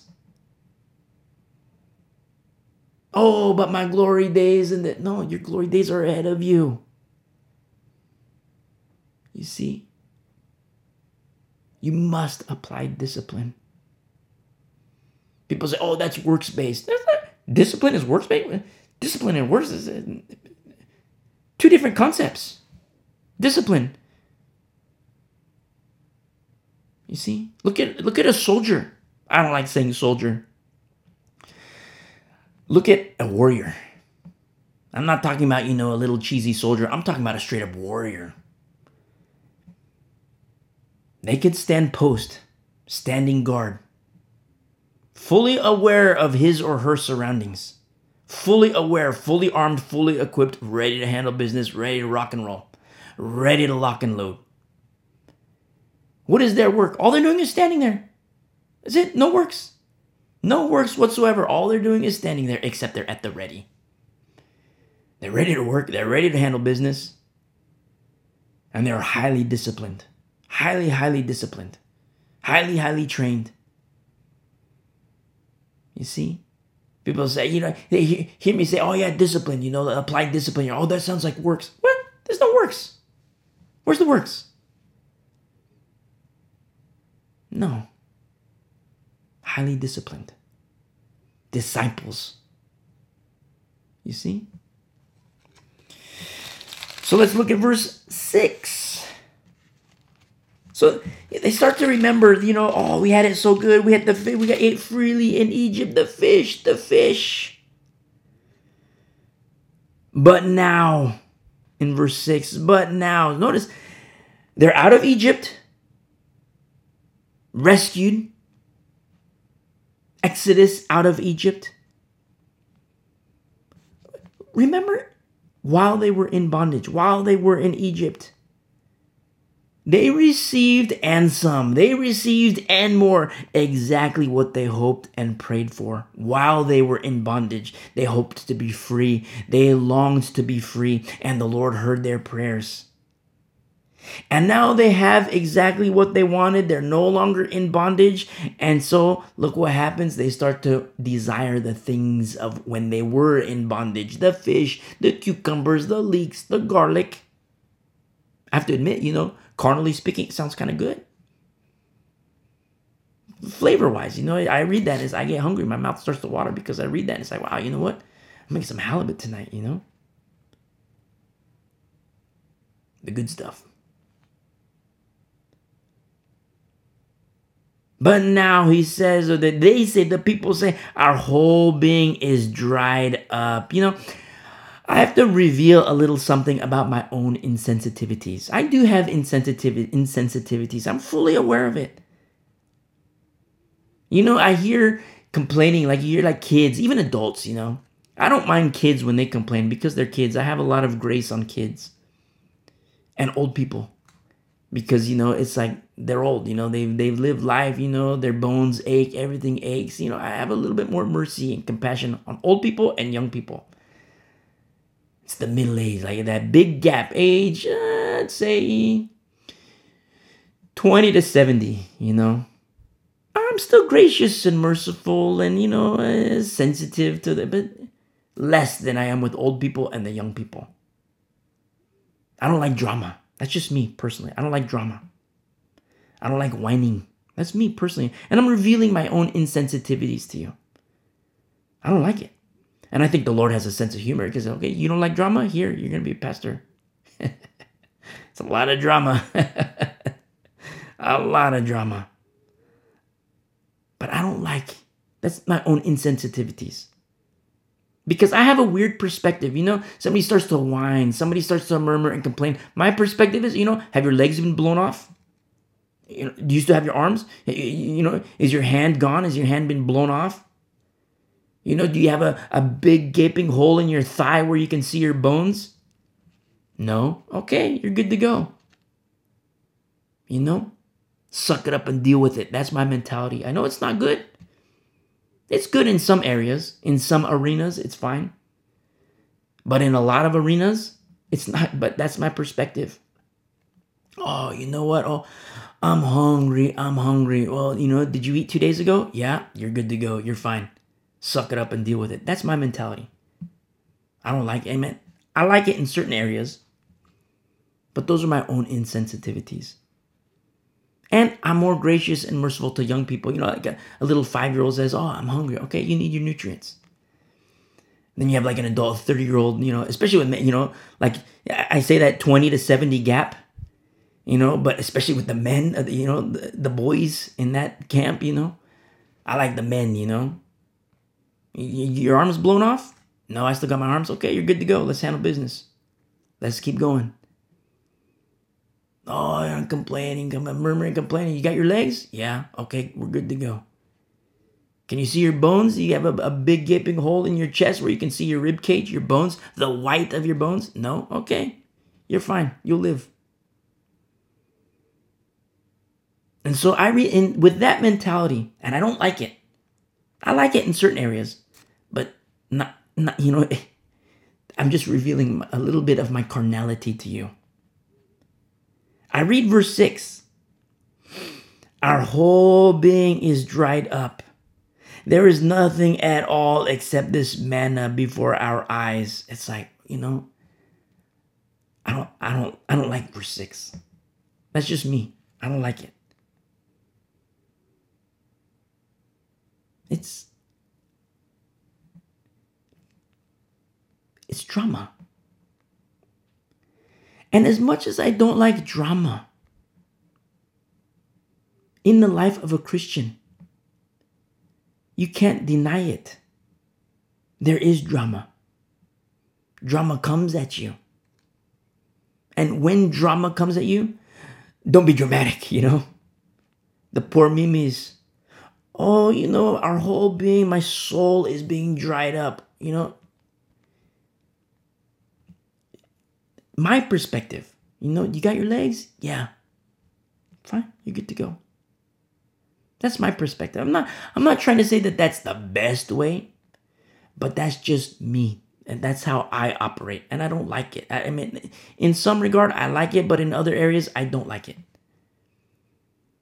Because of the insensitivities.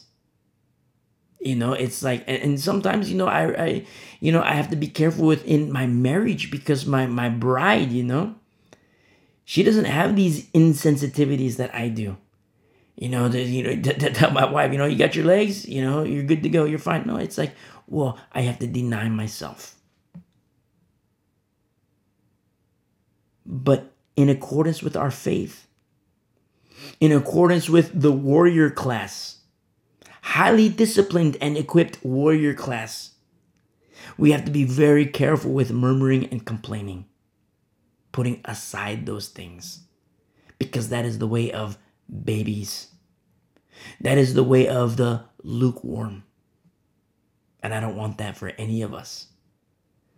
From a spiritual side, there is an aspect of, hey, we're gonna, we're gonna give it to the Lord. It's kind of like, it's not like a suck it up and deal with it kind of mindset, but it's just to understand the nature of drama, but then understand the power and ability of our Lord and say, here, Lord, take it. I give this to you, Lord. But verse 6 for me, it resonates with me, but in a bad way. I don't like it. Because I see a lot of drama here in verse 6.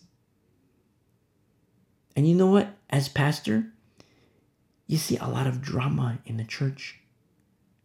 And I don't like my flesh, I'm revealing my flesh to you, my carnality. I don't like it. I don't like the drama, straight up. I don't like it. But I know it needs to be dealt with. It needs to be dealt with in a godly manner. It needs to be dealt with gentleness and love. I fully understand that. And it's in those moments where we can seek out the Lord. I can seek out the Lord. Lord, I need help. Lord, we have a situation here. You see, one body with many parts. After all the Lord has done, what happens when we forget the hand of the Lord? We start to murmur and complain. And just like we read in Psalm 78, you see the ups and the downs of Israel. Then you look inside the church, and what do you see? The ups and the downs of Christians, the ups and the downs of married people, the ups and the downs of parents with their kids, the ups and the downs of whatever. But you see the ups and the downs. My old pastor in California, he always used to say, you know what? If everybody obeyed the word of the Lord, everybody in this fellowship, if everybody obeyed the word of the Lord, he said, I would counsel nobody. Assistant pastors, elders, we would counsel absolutely zero. We would have a full schedule available to serve the Lord in preaching the good news, in teaching, in evangelizing. We would have, a clear plate, a clear schedule to do all these things. That's kind of wishful thinking because of the drama in a fellowship. But as we get further and further into the events of the last days, and the temperature turns up a little bit, and the bride gets refined, in this refining, we're going to be shed of these carnalities. Shed of these carnal aspects of our lives, to where obedience in Christ and obedience to Christ is going to be more palpable. To a remnant, not to everybody, to a remnant. It is prophesied. It is prophesied. And these events of the last days, they will come to pass. And we can learn, remember, these things written of old are written for our admonition, as a warning. You see? And don't forget, they're complaining. They says, there is not, in verse 6, there is nothing at all except this manna before our eyes. But the manna was symbolic of Jesus, the bread of life. Food for angels, manna. You say, what are you talking about? Food for angels? Well,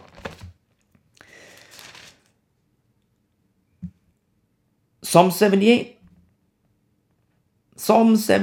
verse 23. Yet he had commanded the clouds above and opened the doors of heaven. He rained down manna on them to eat and gave them of the bread of heaven. Men ate angels' food. You see, he sent them food to the full. Angels' food, manna. You see? And the people complained. But what happens with us?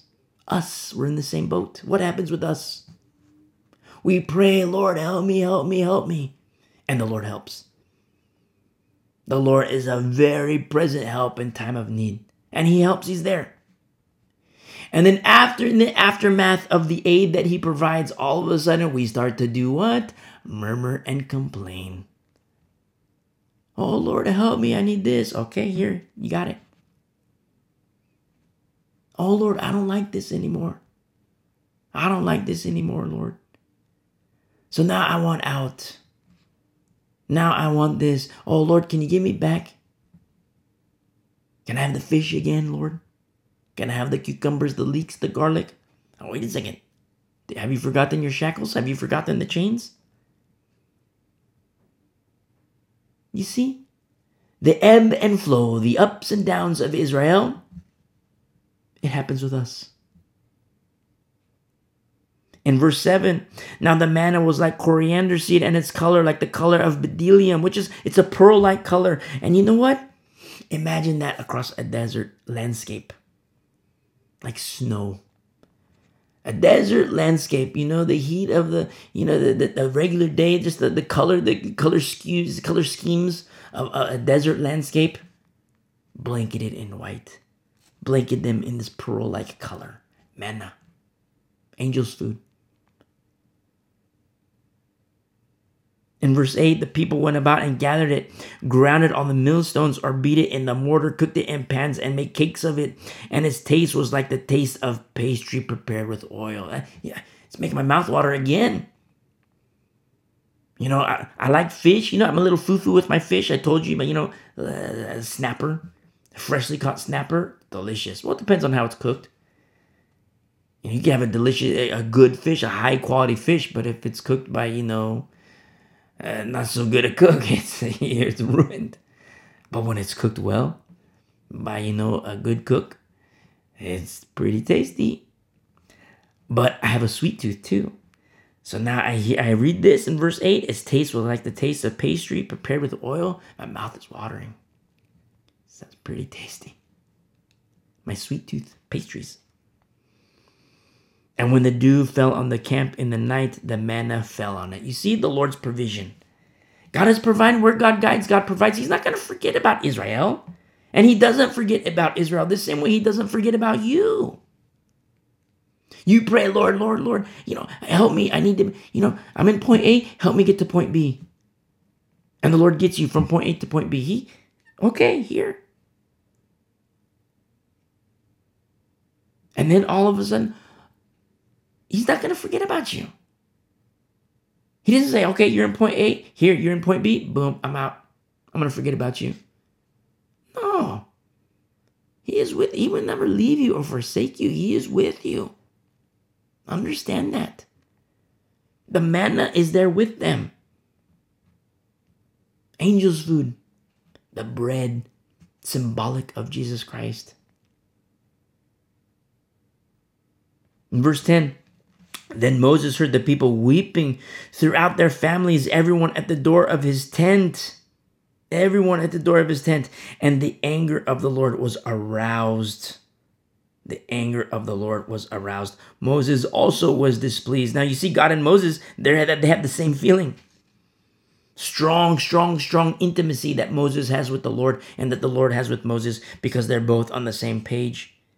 The anger of the Lord was greatly aroused, and Moses was also displeased, and the people were weeping. Why were they weeping? Well, look at verse 13. Like in the middle of verse 13, it says, for they weep all over me, saying, give us meat that we may eat. You see? They prayed in the wilderness. They were murmuring and complaining in the wilderness. The Lord gave them manna. They have their fill of manna. They start to murmur and complain again. We don't have meat. You see, murmuring and complaining. But we do the same thing. Lord, I need help. Get me from point A to point B. We get to point B. Oh, Lord, you know what? I want to go back to point A. What? Oh, Lord, I'm in point B. I want to go to point C now. What? You see? The same exact thing with us. In the church, in the camp, murmuring and complaining. A little bit of drama. A little bit of whining. You see? Now, I have to tell you something from a pastor's perspective. Really quick. Nothing self-seeking here. But to understand a little bit of a pastor's perspective, turn with me really quick to Hebrews 13. Hebrews 13. And this is the good pastors, okay? Not the hirelings. Not the hirelings, not the wolves, not the teachers of false doctrines, not the perverted ones, not the druggy ones, not the alcoholics. I'm talking about the good pastors. Hebrews chapter 13, verse 17. The writer here of Hebrews says, obey those who rule over you, who lead you, is how it translates.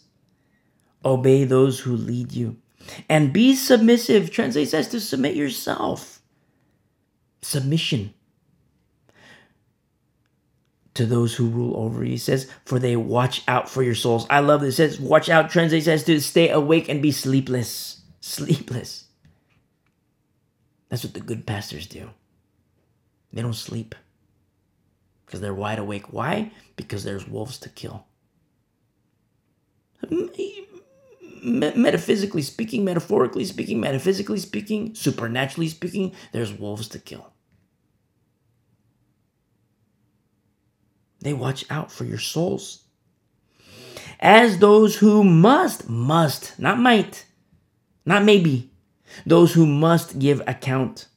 Let them do so with joy and not with grief. Is it possible for a pastor to be grieved?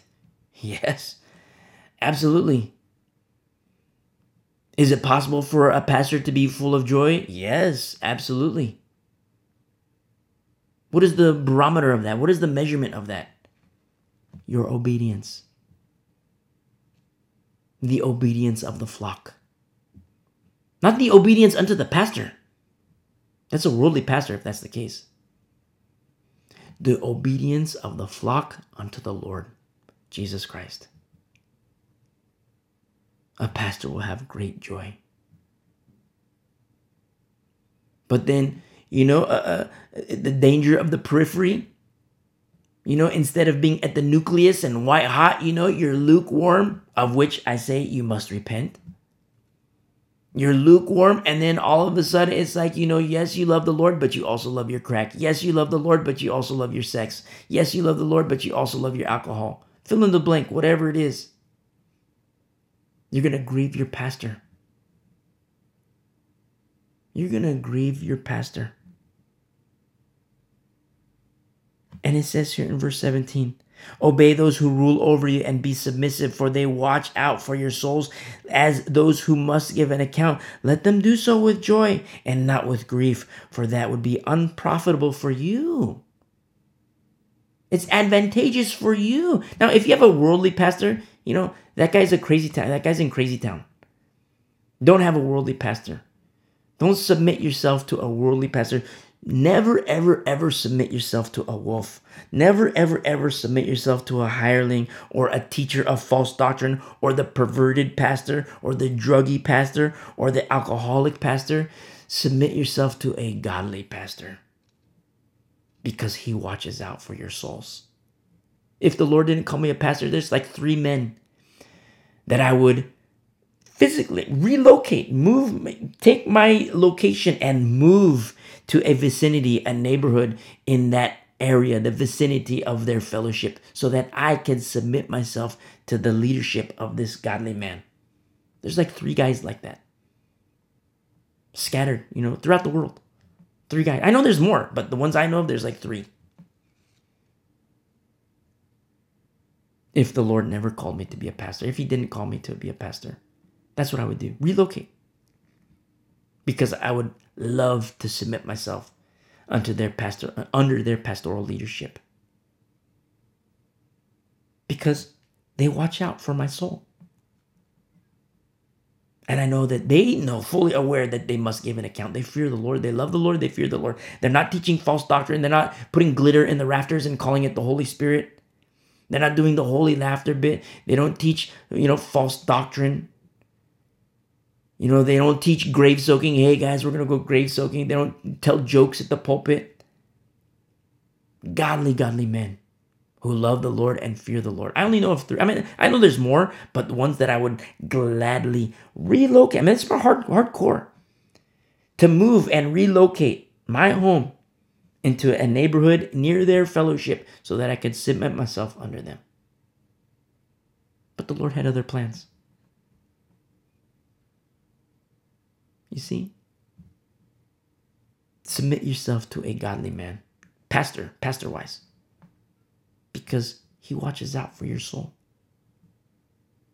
He understands that he must give an account to the Lord. He also understands that, like as Brother James says, let not many of you be teachers. because they are held to a higher account, a higher standard. Fully aware of that. You must know sound doctrine. You must be a Berean. Because we're living in a day and age where you can see a cross on the outside of a building. You can see Christian on the outside of a body. They might even say Bible on the outside of a building. You go inside, sit in the pulpit, or sit in the pews, and it's poison that is being poured out from the pulpit. Poison, doctrinally speaking, poison. The only way you will know is if you're a Berean. You have to know the Word of God. You must know the Word of God. I hate to say that, but we're in the last days. We were warned of these times. We were told of these times. We must be wise. You want to submit yourself to a hireling? You want to submit yourself to a perverted pastor, a druggy pastor, the alcoholic pastor, the teacher of false doctrine, the wolf? Then woe is you. W-O-E, woe is you. And I don't say that like, how dare you, how dare you. I say, woe is you, like, woe is you. Don't do that. Don't do that. Find yourself a godly man as pastor. For you, your soul, and then for your family. For your friends. Because we're living in very, very, very dark days, and it's gonna get worse and worse and worse. And it's not called perilous for nothing. It's called perilous for a reason. Perilous times. It's perilous for a reason. Treacherous. Dangerous times. One of the scariest things I've ever done, scariest things I've ever done, aside from being called into pastoral ministry, but one of the scariest things I've ever done is patrol on a minefield. Intelligence, military intelligence said, this is a minefield. And to patrol, to move from one position to another position near, in this vicinity, in this area where intelligence says, hey, potential minefield. That was scary. That was scary. Because one wrong step, and forget yourself. It's not, you get blown away, who cares? I have a weird concept when it comes to death. I look forward to it, to be honest. I look forward to my death. But those around you, guys you love, men you would die for. One wrong step and they die. One wrong step and they don't get to go home to their wife. They don't get to go home to their families, their mom and dad. They don't get to go home to, hug their, baby girl, their little boy. They don't get to go home to that. No more apple pie for them because of one wrong step. That was scary. But the same thing, similar concept, very, very similar concept applies in pastoral leadership. That's why Brother James says, let not many of you be teachers. You must know scriptures. You must be a Berean. Because you don't want to subject yourself to a wolf, a hireling. Submit yourself to the pervert, the false doctrine, the crackhead, the meth head, the alcoholic. You don't want to submit yourself to that. And the only way you will know is with sound doctrine. A pastor goes off into crazy town. The only way you will know is in sound doctrine. And I will say there's nothing self-seeking about reading Hebrews 13, verse 17. Okay, wait, this guy says he's a pastor, and he's saying, okay, submit to those who rule over you. Okay, he has ulterior motives. My motive is for you, my friend. When you take your last breath, my motive is for you to hear the very words, well done, my good and faithful servant. That's my motive. That's my desire. That's why I say these things. Self-seeking. When have I ever asked for money? I never asked for money. There's going to be passages in scripture where it talks about, money. And we'll touch on those when the Lord gets us there. The majority of people, I have no idea. I only know a small minority of people.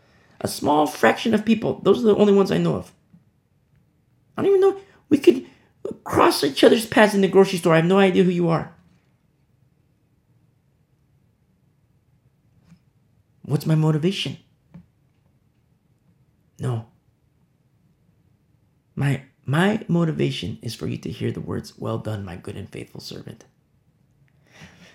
So now, let's go back to Numbers. Numbers 11. You have it in verse 10, Moses and the Lord, the anger of the Lord was greatly aroused. Moses was also displeased. The people were weeping, and they were weeping that they wanted meat to eat. They had the manna, now they want the meat. In verse 11, now we have here in verse 11, so Moses said to the Lord, "Why have you afflicted your servant? And why have I not found favor in your sight that you have laid the burden or the responsibility of all these people on me? Did I conceive all these people? Did I beget them that you should say to me, carry them in your bosom? As a guardian carries a nursing child." Very interesting. As a guardian translates as a nursing father. I mean, picture like, you get like into a nursing room. You have a bunch of ladies, a bunch of females, taking care of their babies. But then you look in the corner and there's just like a lonely guy there rocking back and forth, a son in his right hand and, baby girl in his left hand. And he's rocking back and forth. A nursing father with the bottles, Also translates as a foster parent. You see? And Moses is grieved. Moses is grieved. Why, Lord? Just like we read in Hebrews 13. In verse 17, let them do so with joy and not with grief, for that would be unprofitable for you. And here we see a picture in the Old Testament. It's unprofitable for Israel because they're murmuring and complaining. It's a grief for Moses. And Moses is crying out to the Lord. Why have you afflicted your servant, Lord? You see? He says in verse 12, did I beget them that you should say to me, carry them in your bosom as a guardian carries a nursing child to the land which you swore to their fathers? Where am I to get meat to give all these people? For they weep all over me, saying, give us meat that we may eat. Very interesting what we see here too. Moses, in his plea to the Lord, where am I to get meat? You see a little bit of doubt in Moses. Where, Lord? But you know what's so beautiful? Is that it's his plea to the Lord. He's crying out to the Lord. Where am I to get meat to give these people? For they weep all over me, saying, give us meat that we may eat. I am not able to bear all these people alone, because the burden is too heavy for me. If you treat me like this, please kill me here and now. Whoa. Moses saying, Lord, please kill me. If I have found favor in your sight, he's saying, Lord, kill me if I have found favor. Look at the grief of Moses. He's not leading the people with joy. Why? Because of their murmuring and complaining, because of their disobedience.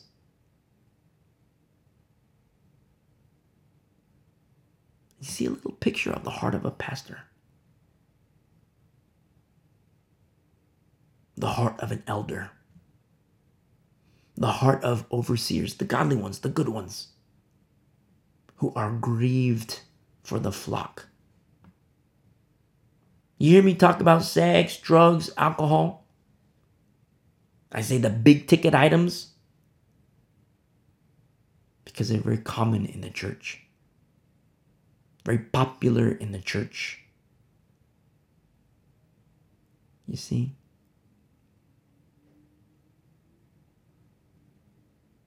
And he's saying to the Lord, kill me, Lord. Take my life.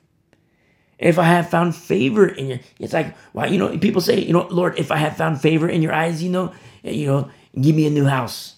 Lord, if I have found favor in your sight, give me a new car. Lord, if I have found favor in your sight, give me a new job. Lord, if I have found favor in your sight, give me this, give me that, give me this, give me that. And Moses is saying, Lord, if I have found favor in your sight, kill me. Take my life. Wow.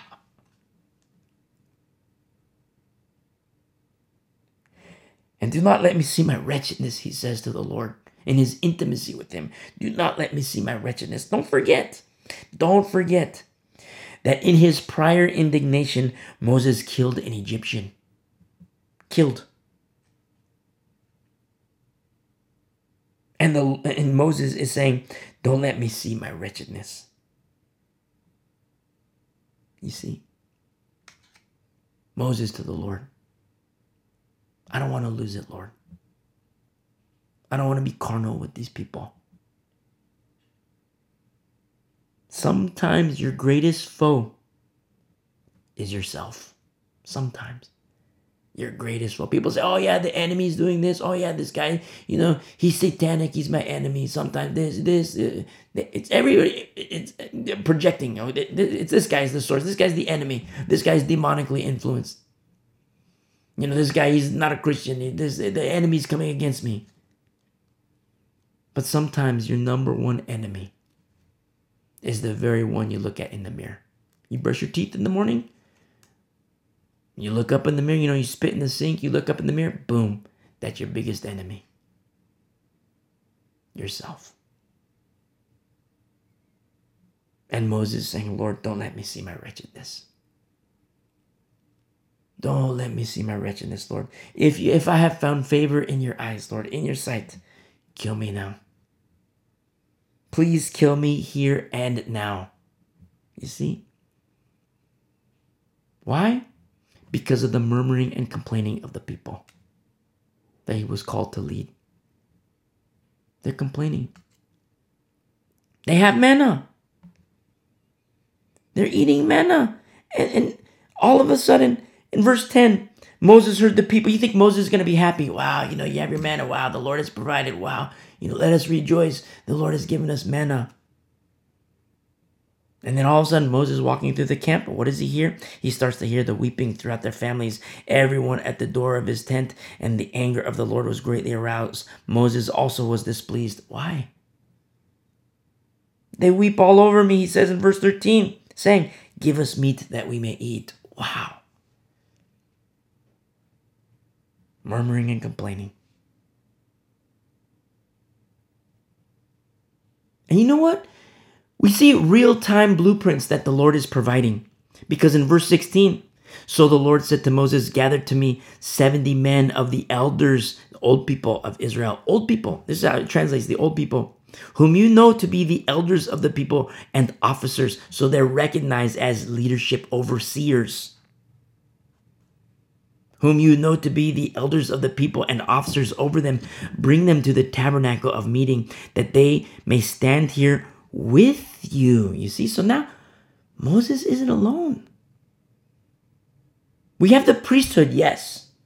The priesthood, the Kohanim, the Levitical priesthood. Yes, we have the priesthood. And Moses isn't alone.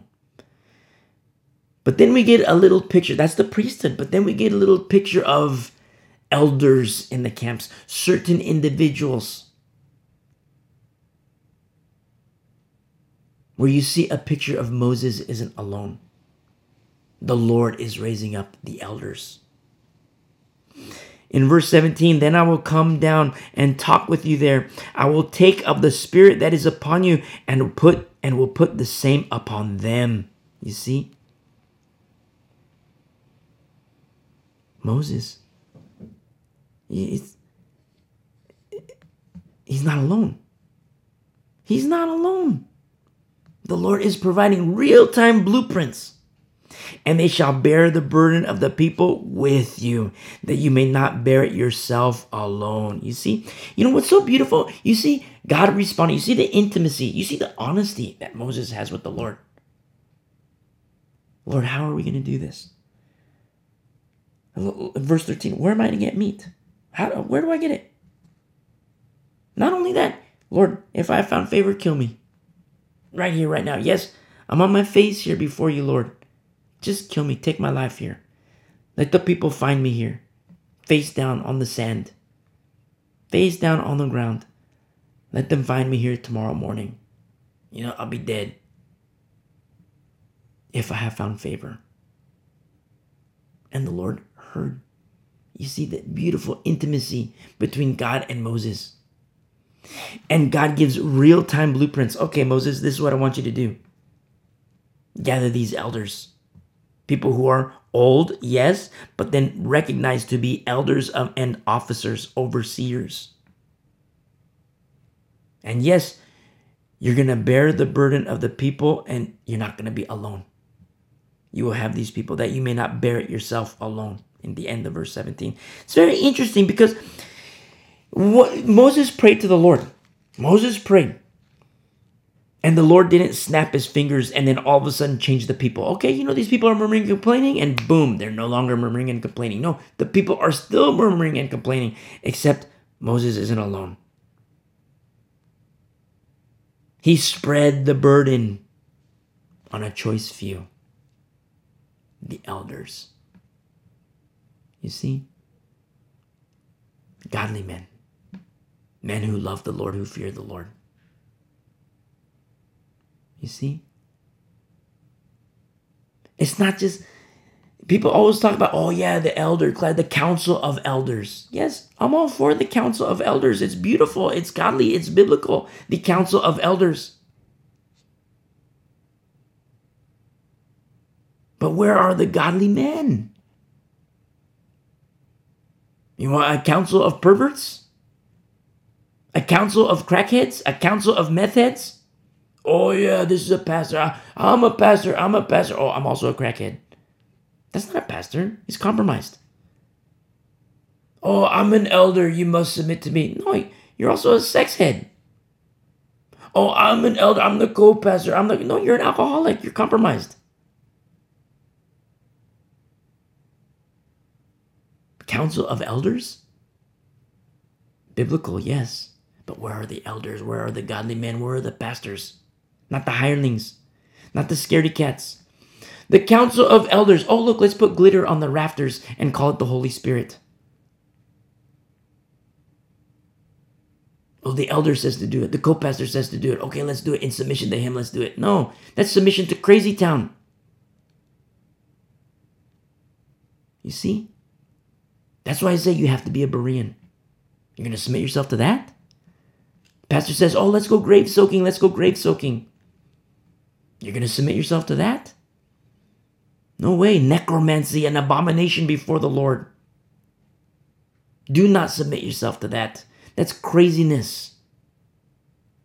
Another sign of the last days. You see?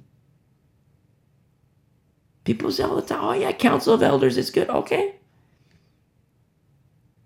Why is this youth group leader having sexual relations with the flock of God? Why is this pastor having sexual relations with the flock of God? Why is this so-called pastor doing crack with the flock of God? Doing meth with the flock of God? Doing marijuana with the flock of God? Getting drunk with the flock of God? All kinds of sexual perversions with the flock of God. A council of that?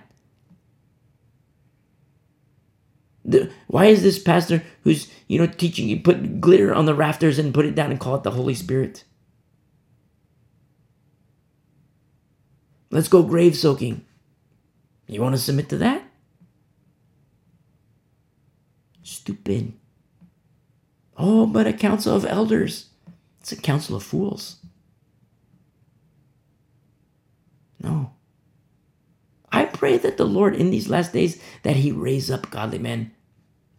That pastors step down.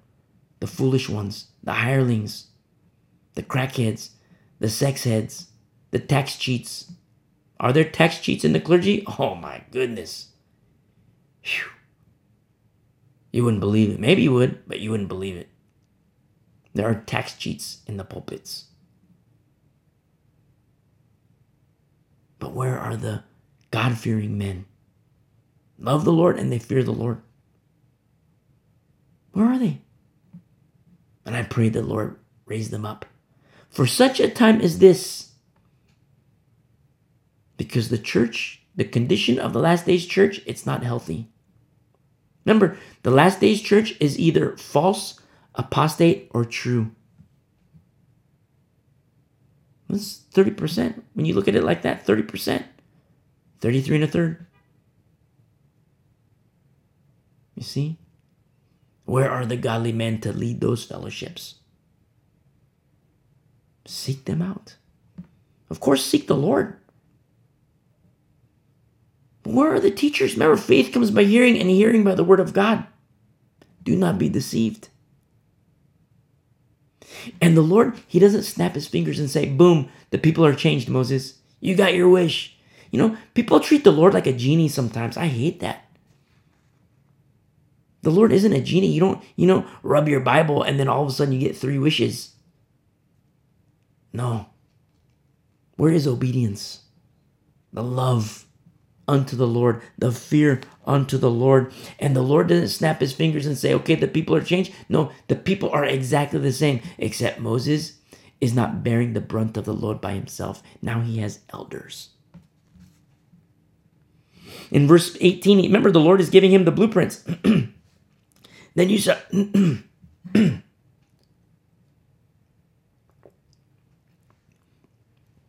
Then you shall say to the people, consecrate yourselves for tomorrow, and you shall eat meat.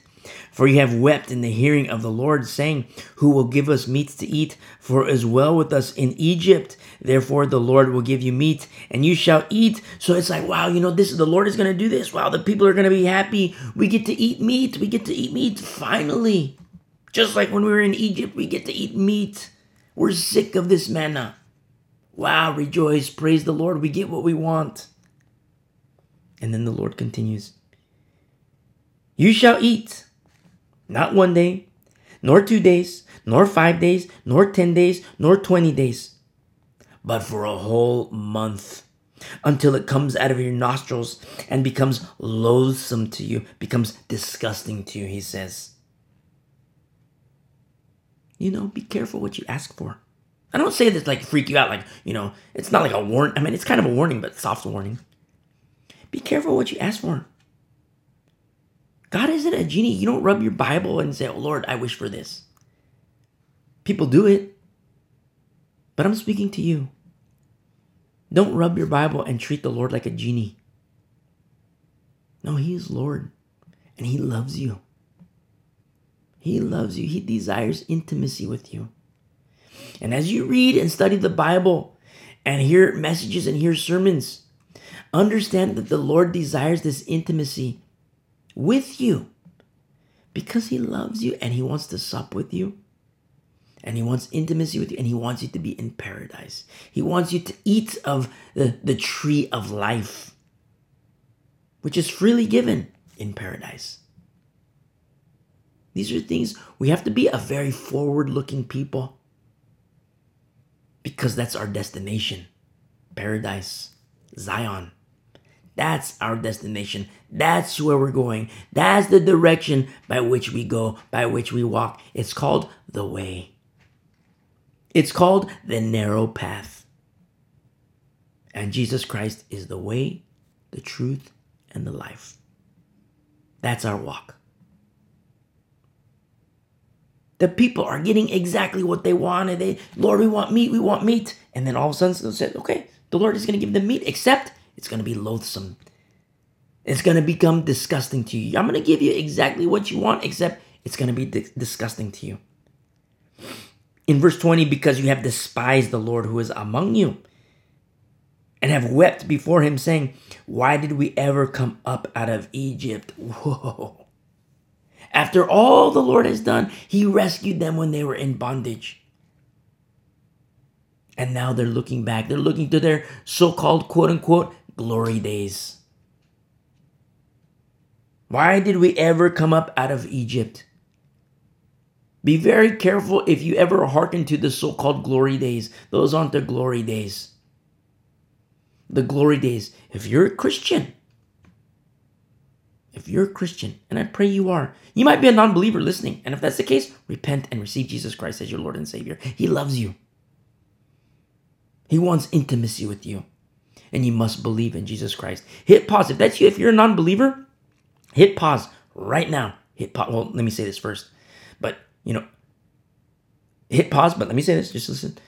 So after you hit pause, scroll to a message, how to receive Jesus Christ as your Lord and Savior. How to receive him as Lord. And then listen to that and say the sinner's prayer. You must repent and believe in Jesus Christ. And then when you're done with that, collect yourself. Because when I repented, I was a mess, When I came to Jesus Christ, I was a mess. So gather yourself and rejoice too. And then all of a sudden, come back and listen. Continue in this message. So if that's you, if you're a non-believer, hit pause right now and do that. And if you're lukewarm, and hit pause right now and do that too. Because you need to recommit your life to Jesus Christ. Put aside the crack, put aside the sex, put aside the alcohol, put aside the tax cheat, put aside everything. Deny it all for Jesus Christ. If that's you as a lukewarm believer, you might believe in Jesus Christ, you love Jesus Christ, but you also love your crack. Hit pause right now and recommit your life to Jesus Christ. Listen to that message. Say the sinner's prayer. Come back to Jesus Christ. Recommit your life to Jesus Christ. And then come back and listen. The Lord is giving the people exactly what they asked for. And he says it's going to be disgusting to you. You see?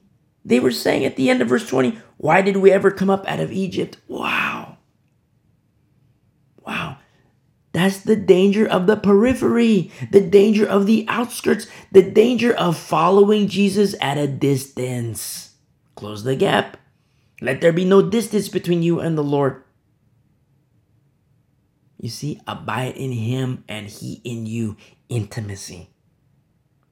Your glory days are ahead of you. Glory, you hear people talk, oh yeah, back in my glory days, I did this, I did that. Psh, that's the past. Who drives a car? You know how dangerous it is if you get in your car and you keep your eyes stuck on the rearview mirror? You know how dangerous? You're going to kill yourself. You're going to kill your passengers and you're going to kill somebody pedestrian. Get in a crash with another car, kill those occupants. You're going to kill yourself. A fool will keep his eyes on the rearview mirror. That's what a fool does. Don't be a fool. Keep your eyes on the narrow path, the straight way, the old path. In verse 21, and Moses said, the people whom I am among are 600,000 men on foot, yet you have said, I will give them meat that they may eat for a whole month. You see, even Moses wonders in his intimacy with the Lord, Lord, how is this going to happen? We have multitudes of people. How are we going to feed them? You've said, Lord, I will give them meat that they may eat for a whole month. Verse 22, shall flocks and herds be slaughtered for them to provide enough for them? Or shall all the fish of the sea be gathered together for them to provide enough for them? So Moses you see a little bit of the strategy, the logic, the intellect that Moses is applying. Lord, what do we do? Do we take all our animals and chop them up and divide them evenly across the camp? We have animals, but everybody's got to get a little slice if this is going to happen. You see Moses applying his logic and intellect. Moses, his strategy. You see the carnal. You hear me say Moses as a type of Christ. Joshua as a type of Christ. Joseph as a type of Christ. But you know what I love so much when we see these pictures of carnality in Moses, in Joshua, in Joseph, in David. Yes, they're types of Christ as a shadow of things to come. But I love, love, love when we see carnality in them. Not the carnality, but in knowing that, yes, they're a type of Christ, but not the Christ. Merely a shadow of things to come. Not the Christ. Because the Christ, in accordance with the Old Testament, is coming. If we were I kind of when I read the Bible, I kind of lock myself to wherever we are. It's like you hear me talk about like when we study Numbers, you might be listening like, man, this guy really thinks we're in the wilderness with Israel, because that's why I think I kind of place myself here in the passages in these pages. That's how I read. I love, that's me personally. That's how I read. That's how I teach. So from Numbers 11, it's like, wow, as a shadow of things to come, yes, Moses is a type of Christ, but when you see his carnality, his flesh, his applying of intellect and logic, it's not the Christ. Yes, a type of Christ, but not the Christ. You're going to see carnality in Joshua. Yes, a type of Christ, Yeshua. Yes, a type of Christ, but not the Christ. Just like Joseph, a type of Christ, but not the Christ. David, a type of Christ, but not the Christ. You see? Because the Christ is coming. And the Christ has come. Born of a virgin. The Christ has died. On a cross. Sacrificed. And the Christ, his blood atones for your sin and my sin. And the Christ will return again. And will be crowned King of Kings and Lord of Lords. Every knee will bow and every tongue confess that Jesus is Lord. You and me and all who believe, we do it now willingly. Willingly. Much better is it to do it now willingly. You must believe in Jesus Christ. It's not a threat. I don't, say believe in Jesus Christ because, or else. It's not a threat. But I mean, when you read the Bible and you understand, without Jesus Christ, the way, the truth, and life, no one comes to the Father but through me. The way to paradise is belief in Jesus Christ. The alternative is hell. I don't care what anybody says. Where there's weeping and gnashing of teeth, hell.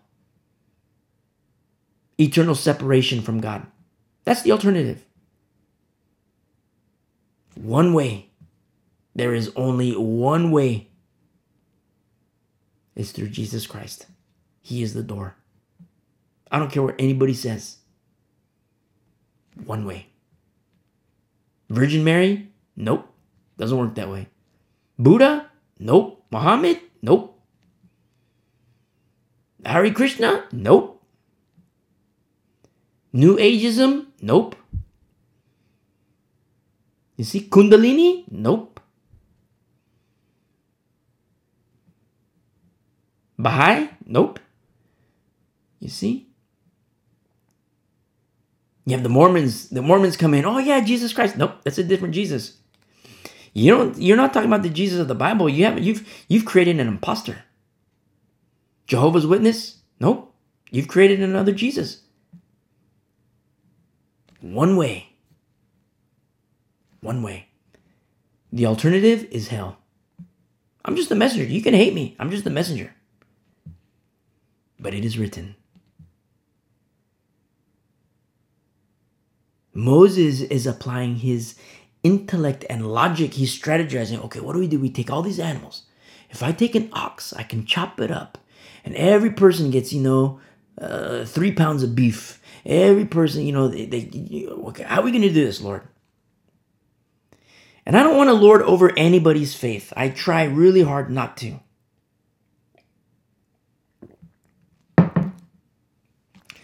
But grab a highlighter or a pen, whatever you use to highlight, grab a highlighter and highlight verse 23 with, the deepest, the starkest highlighter you have, or circle it 1,000,000 times so it just boom, jumps off the page. Do that to verse 23. I don't want to lord over you. And if I were to, I would do so in this. Highlight verse 23. Because the Lord speaks. And the Lord said to Moses, quote, has the Lord's arm been shortened? ? Whoa.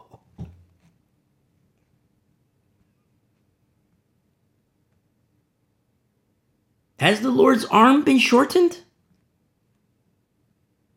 What is impossible to God? What is impossible to him? The one who created the stars, the heavens, the moon, the earth. Mountains melt like wax before his throne. What is impossible for him? Has the Lord's arm been shortened? The Lord, in his intimacy with Moses, is speaking thus to Moses. Moses, has the Lord's arm been shortened? Some translations say, is the Lord's power limited? What is impossible with him? What is impossible to him? I'll give you the answer. Nothing.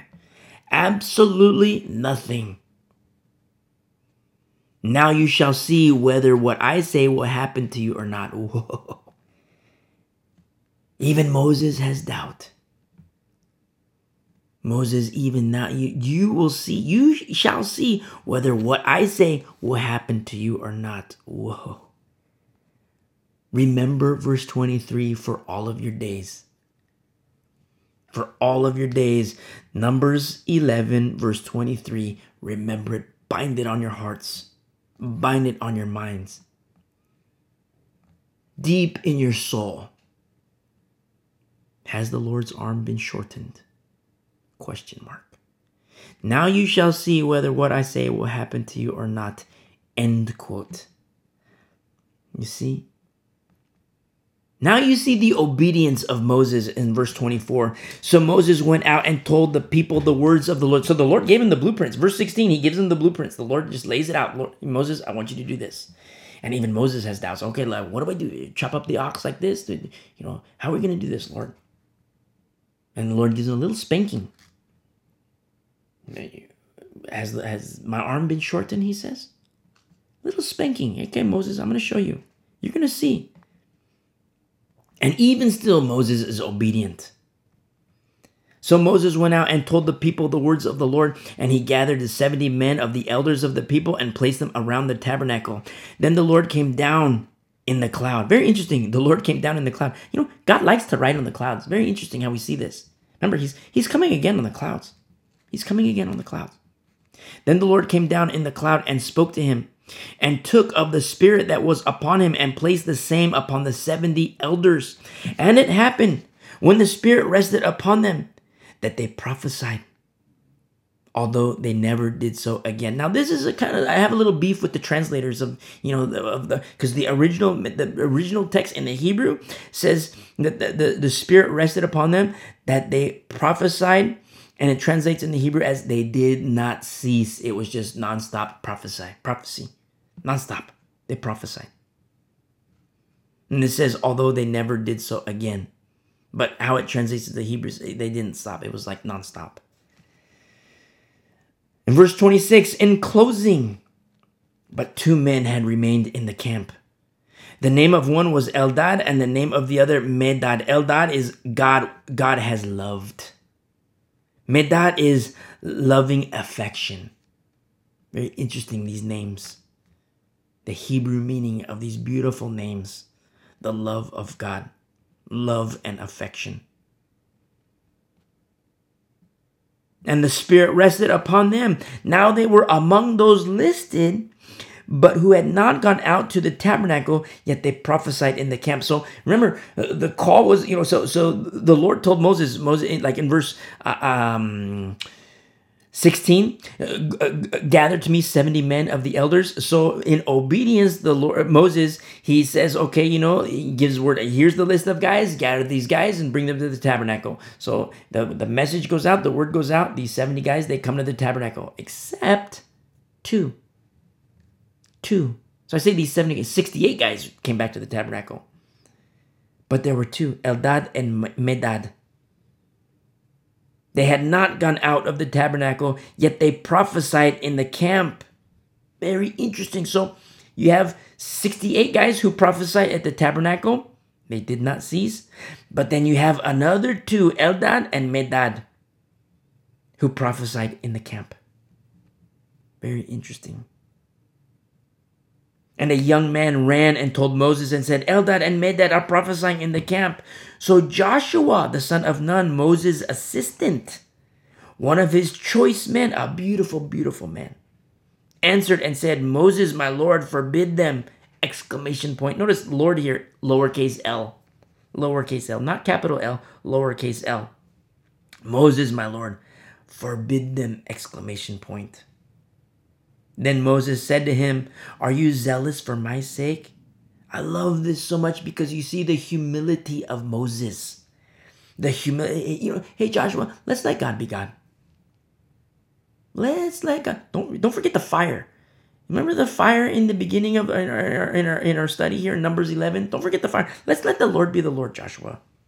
Joshua as a, Yeshua as a type of Christ, but not the Christ. That's why I say I love this carnality that we see in certain men. I mean, I love the carnality because they're not the Christ. I love the carnality of Moses because he's not the Christ. A type of Christ, but not the Christ.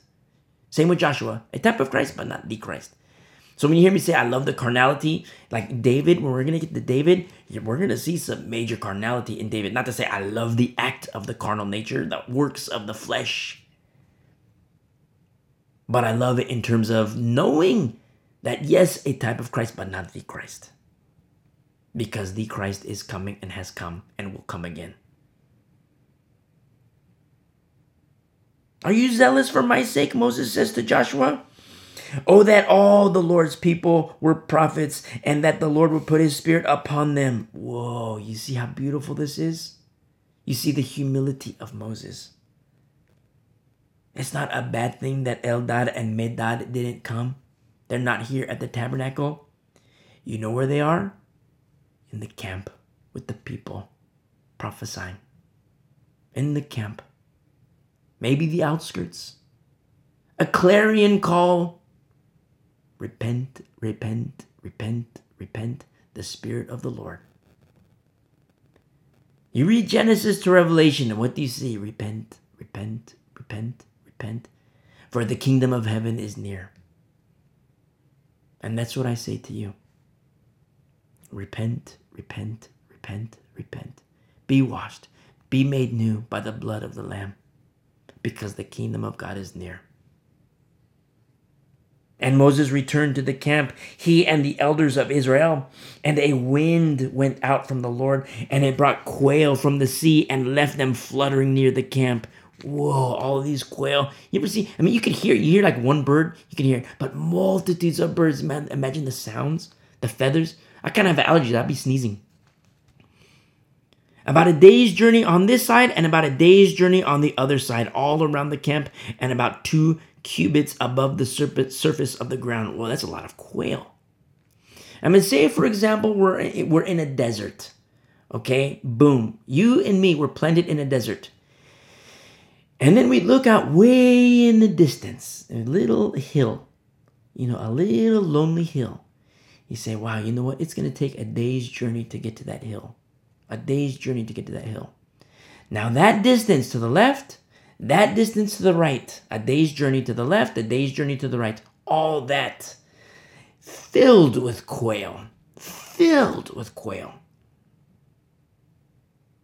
Remember the strategy of Moses? Okay, like what do we do? Like in verse 22, shall flocks and herds be slaughtered for them to provide enough for them? Or shall all the fish of the sea be gathered together for them to provide? How are we going to do this, Lord?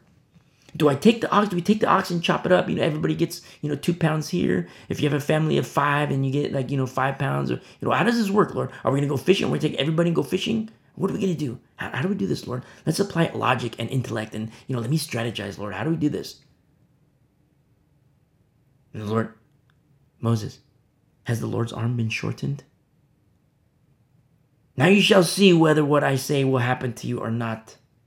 And indeed, Moses is saying, and Moses not alone, the elders are seeing it, and the people are seeing it. The people in the camp, those are those people, they're doing their thing in the tabernacle. They're doing their things in the tabernacle. Yes, that's true. But there's Eldad and Medad too. God has loved and loving affection. Eldad and Medad. They're in the camp with the people. Prophesying nonstop. Same spirit. Capital S. Same spirit. The Spirit of the Lord. And then all of a sudden the quail comes. As far as the eye can see, a day's journey to the left, a day's journey to the right. That's a lot of quail. And not just that, 2 cubits above the surface of the ground. So you think it's not just one layer of quail. It is quail upon quail upon quail. And it's like, boom, we get to eat. We're going to have a feast. But the sad part is, the people get exactly what they want. In verse 19, remember, you shall eat not 1 day, nor 2 days, nor 5 days, nor 10 days, nor 20 days, but for a whole month, until it comes out of your nostrils and becomes loathsome. It becomes disgusting to you because you have despised the Lord who is among you. and have wept before him, saying, why did we ever come out of Egypt? So the Lord is going to give them exactly what they want. And it's going to be disgusting. It might not be disgusting to them on day 1. It might not be disgusting on day 2. But by the end of the month, it's going to be disgusting to them. Why? Because the Lord disciplines, he chastises those whom he loves. The same way he does with me, the same way he does with you. It's a lot of quail to eat. In verse 32, and the people stayed up all day, all that day, all night, and all the next day, and gathered the quail. He who gathered least gathered 10 homers. That's a lot of, I was kind of looking, or what's the measurement of a homer? Some said, like 300 pounds, 400 pounds, 500 pounds. There were like variants. That's a lot of quail. That's the one who gathered the least. I mean, let's say it's the least measurement, say 300. It was closer to 500, but say 300. The least, the person that had the least amount of quail was 300 pounds of quail. That's a lot of quail to eat. And they spread them out for themselves all around the camp. But while the meat was still between their teeth, so they cooked it up, they ripped out the feathers, chopped off the head, cooked it up. This is good meat. This is some good eating right here. While the meat was still between their teeth before it was chewed, the wrath of the Lord was aroused against the people. Wow.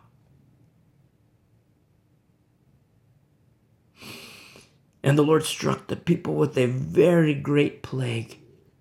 Sometimes the Lord gives us exactly what we want. And then we realize the very thing we wanted grieved him.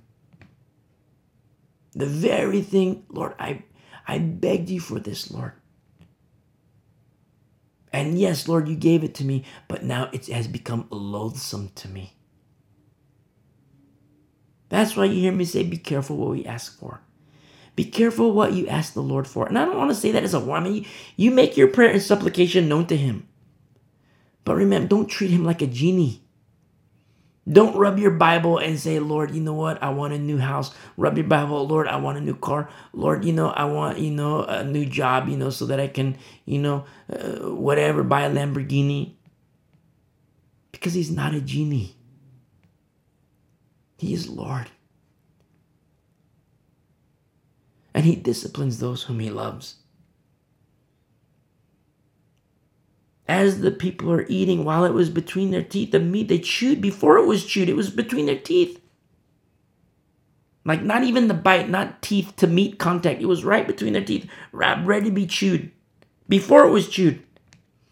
And the wrath of the Lord was aroused against the people, and the Lord struck the people with a very great plague. So he called the name of that place Kibroth Hatava, which is graves of the longing. You see? Because there they buried the people who had yielded to craving. You see? Remember, they yielded to craving because they were following the influencers, the mixed multitudes. Be careful who you follow. You want to follow a hireling? I warn you. Don't do that. You want to follow a wolf? I also warn you. You want to follow a crackhead who stands at the pulpit? A pervert who stands at the pulpit? A sex head who stands at the pulpit? An alcoholic, the meth head? Marijuana, oh, it's legal, it's okay. That's nice. I don't care. You want to follow the meth head? You see? You want to follow one who says, oh, let's go grave soaking. Who wants to blaspheme the Holy Spirit by putting glitter in the rafters and making it pour down and call that the Holy Spirit? Blaspheme the Holy Spirit? And you want to follow that guy? You see? That's what happened. The people, they yelled that when they had the mixed multitude. They started to, murmur and complain, oh man, we had it good in Egypt. The mixed multitude. And then the camp of Israel, you know what? You're right. We did have it good in Egypt. Remember all the meat we ate? The fish, the leeks, the garlic. Delicious. And they forgot about the shackles. They forgot about the chains. They forgot about bondage. And the Lord was displeased. They get manna. They start to murmur and complain even more. The Lord gives them meat. Except with that meat became a curse to them because it became disgusting to them. And not only that, before they began to eat, the plague struck the people. Why? Because they yielded to the craving. From Kibroth Hatava, in closing, verse 35, from Kibroth Hatava, the people moved to Hazeroth and camped at Hazeroth. And you know what's so beautiful about this? Is that God is still with them. He hasn't left them or forsake them. He is still with them. Yes, he disciplines them because he disciplines those whom he loves. But at the same time, he is with them. He hasn't left them nor forsake them. You see? He chastises, he disciplines those whom he loves. The same way he does with you, the same way he does with me. And when you're chastised, not if, when you're chastised by the Lord, don't hate him. Love him because of what is happening, what he is doing. In closing, I'm going to read something from Hebrews. Turn with me really quick to Hebrews chapter 12. You say, I don't like chastening. I don't like to be spanked. But in closing, I'll read this from Hebrews chapter 12, verse 11, which I read quite often, but I'll never get tired of reading it. Now, in verse 11, Hebrews 12, now no chastening seems to be joyful for the present. That's the right here. That's the right now. No chastening seems to be joyful for the present, but painful. Nevertheless, afterward, it yields the peaceable fruit of righteousness to those who have been trained by it. Discipline. Discipline and training is like peas and carrots. Because you undergo training requires discipline. The way of the disciple, following Christ. The way, the truth, and the life. We're going to end our study here. God bless you guys. Love you guys.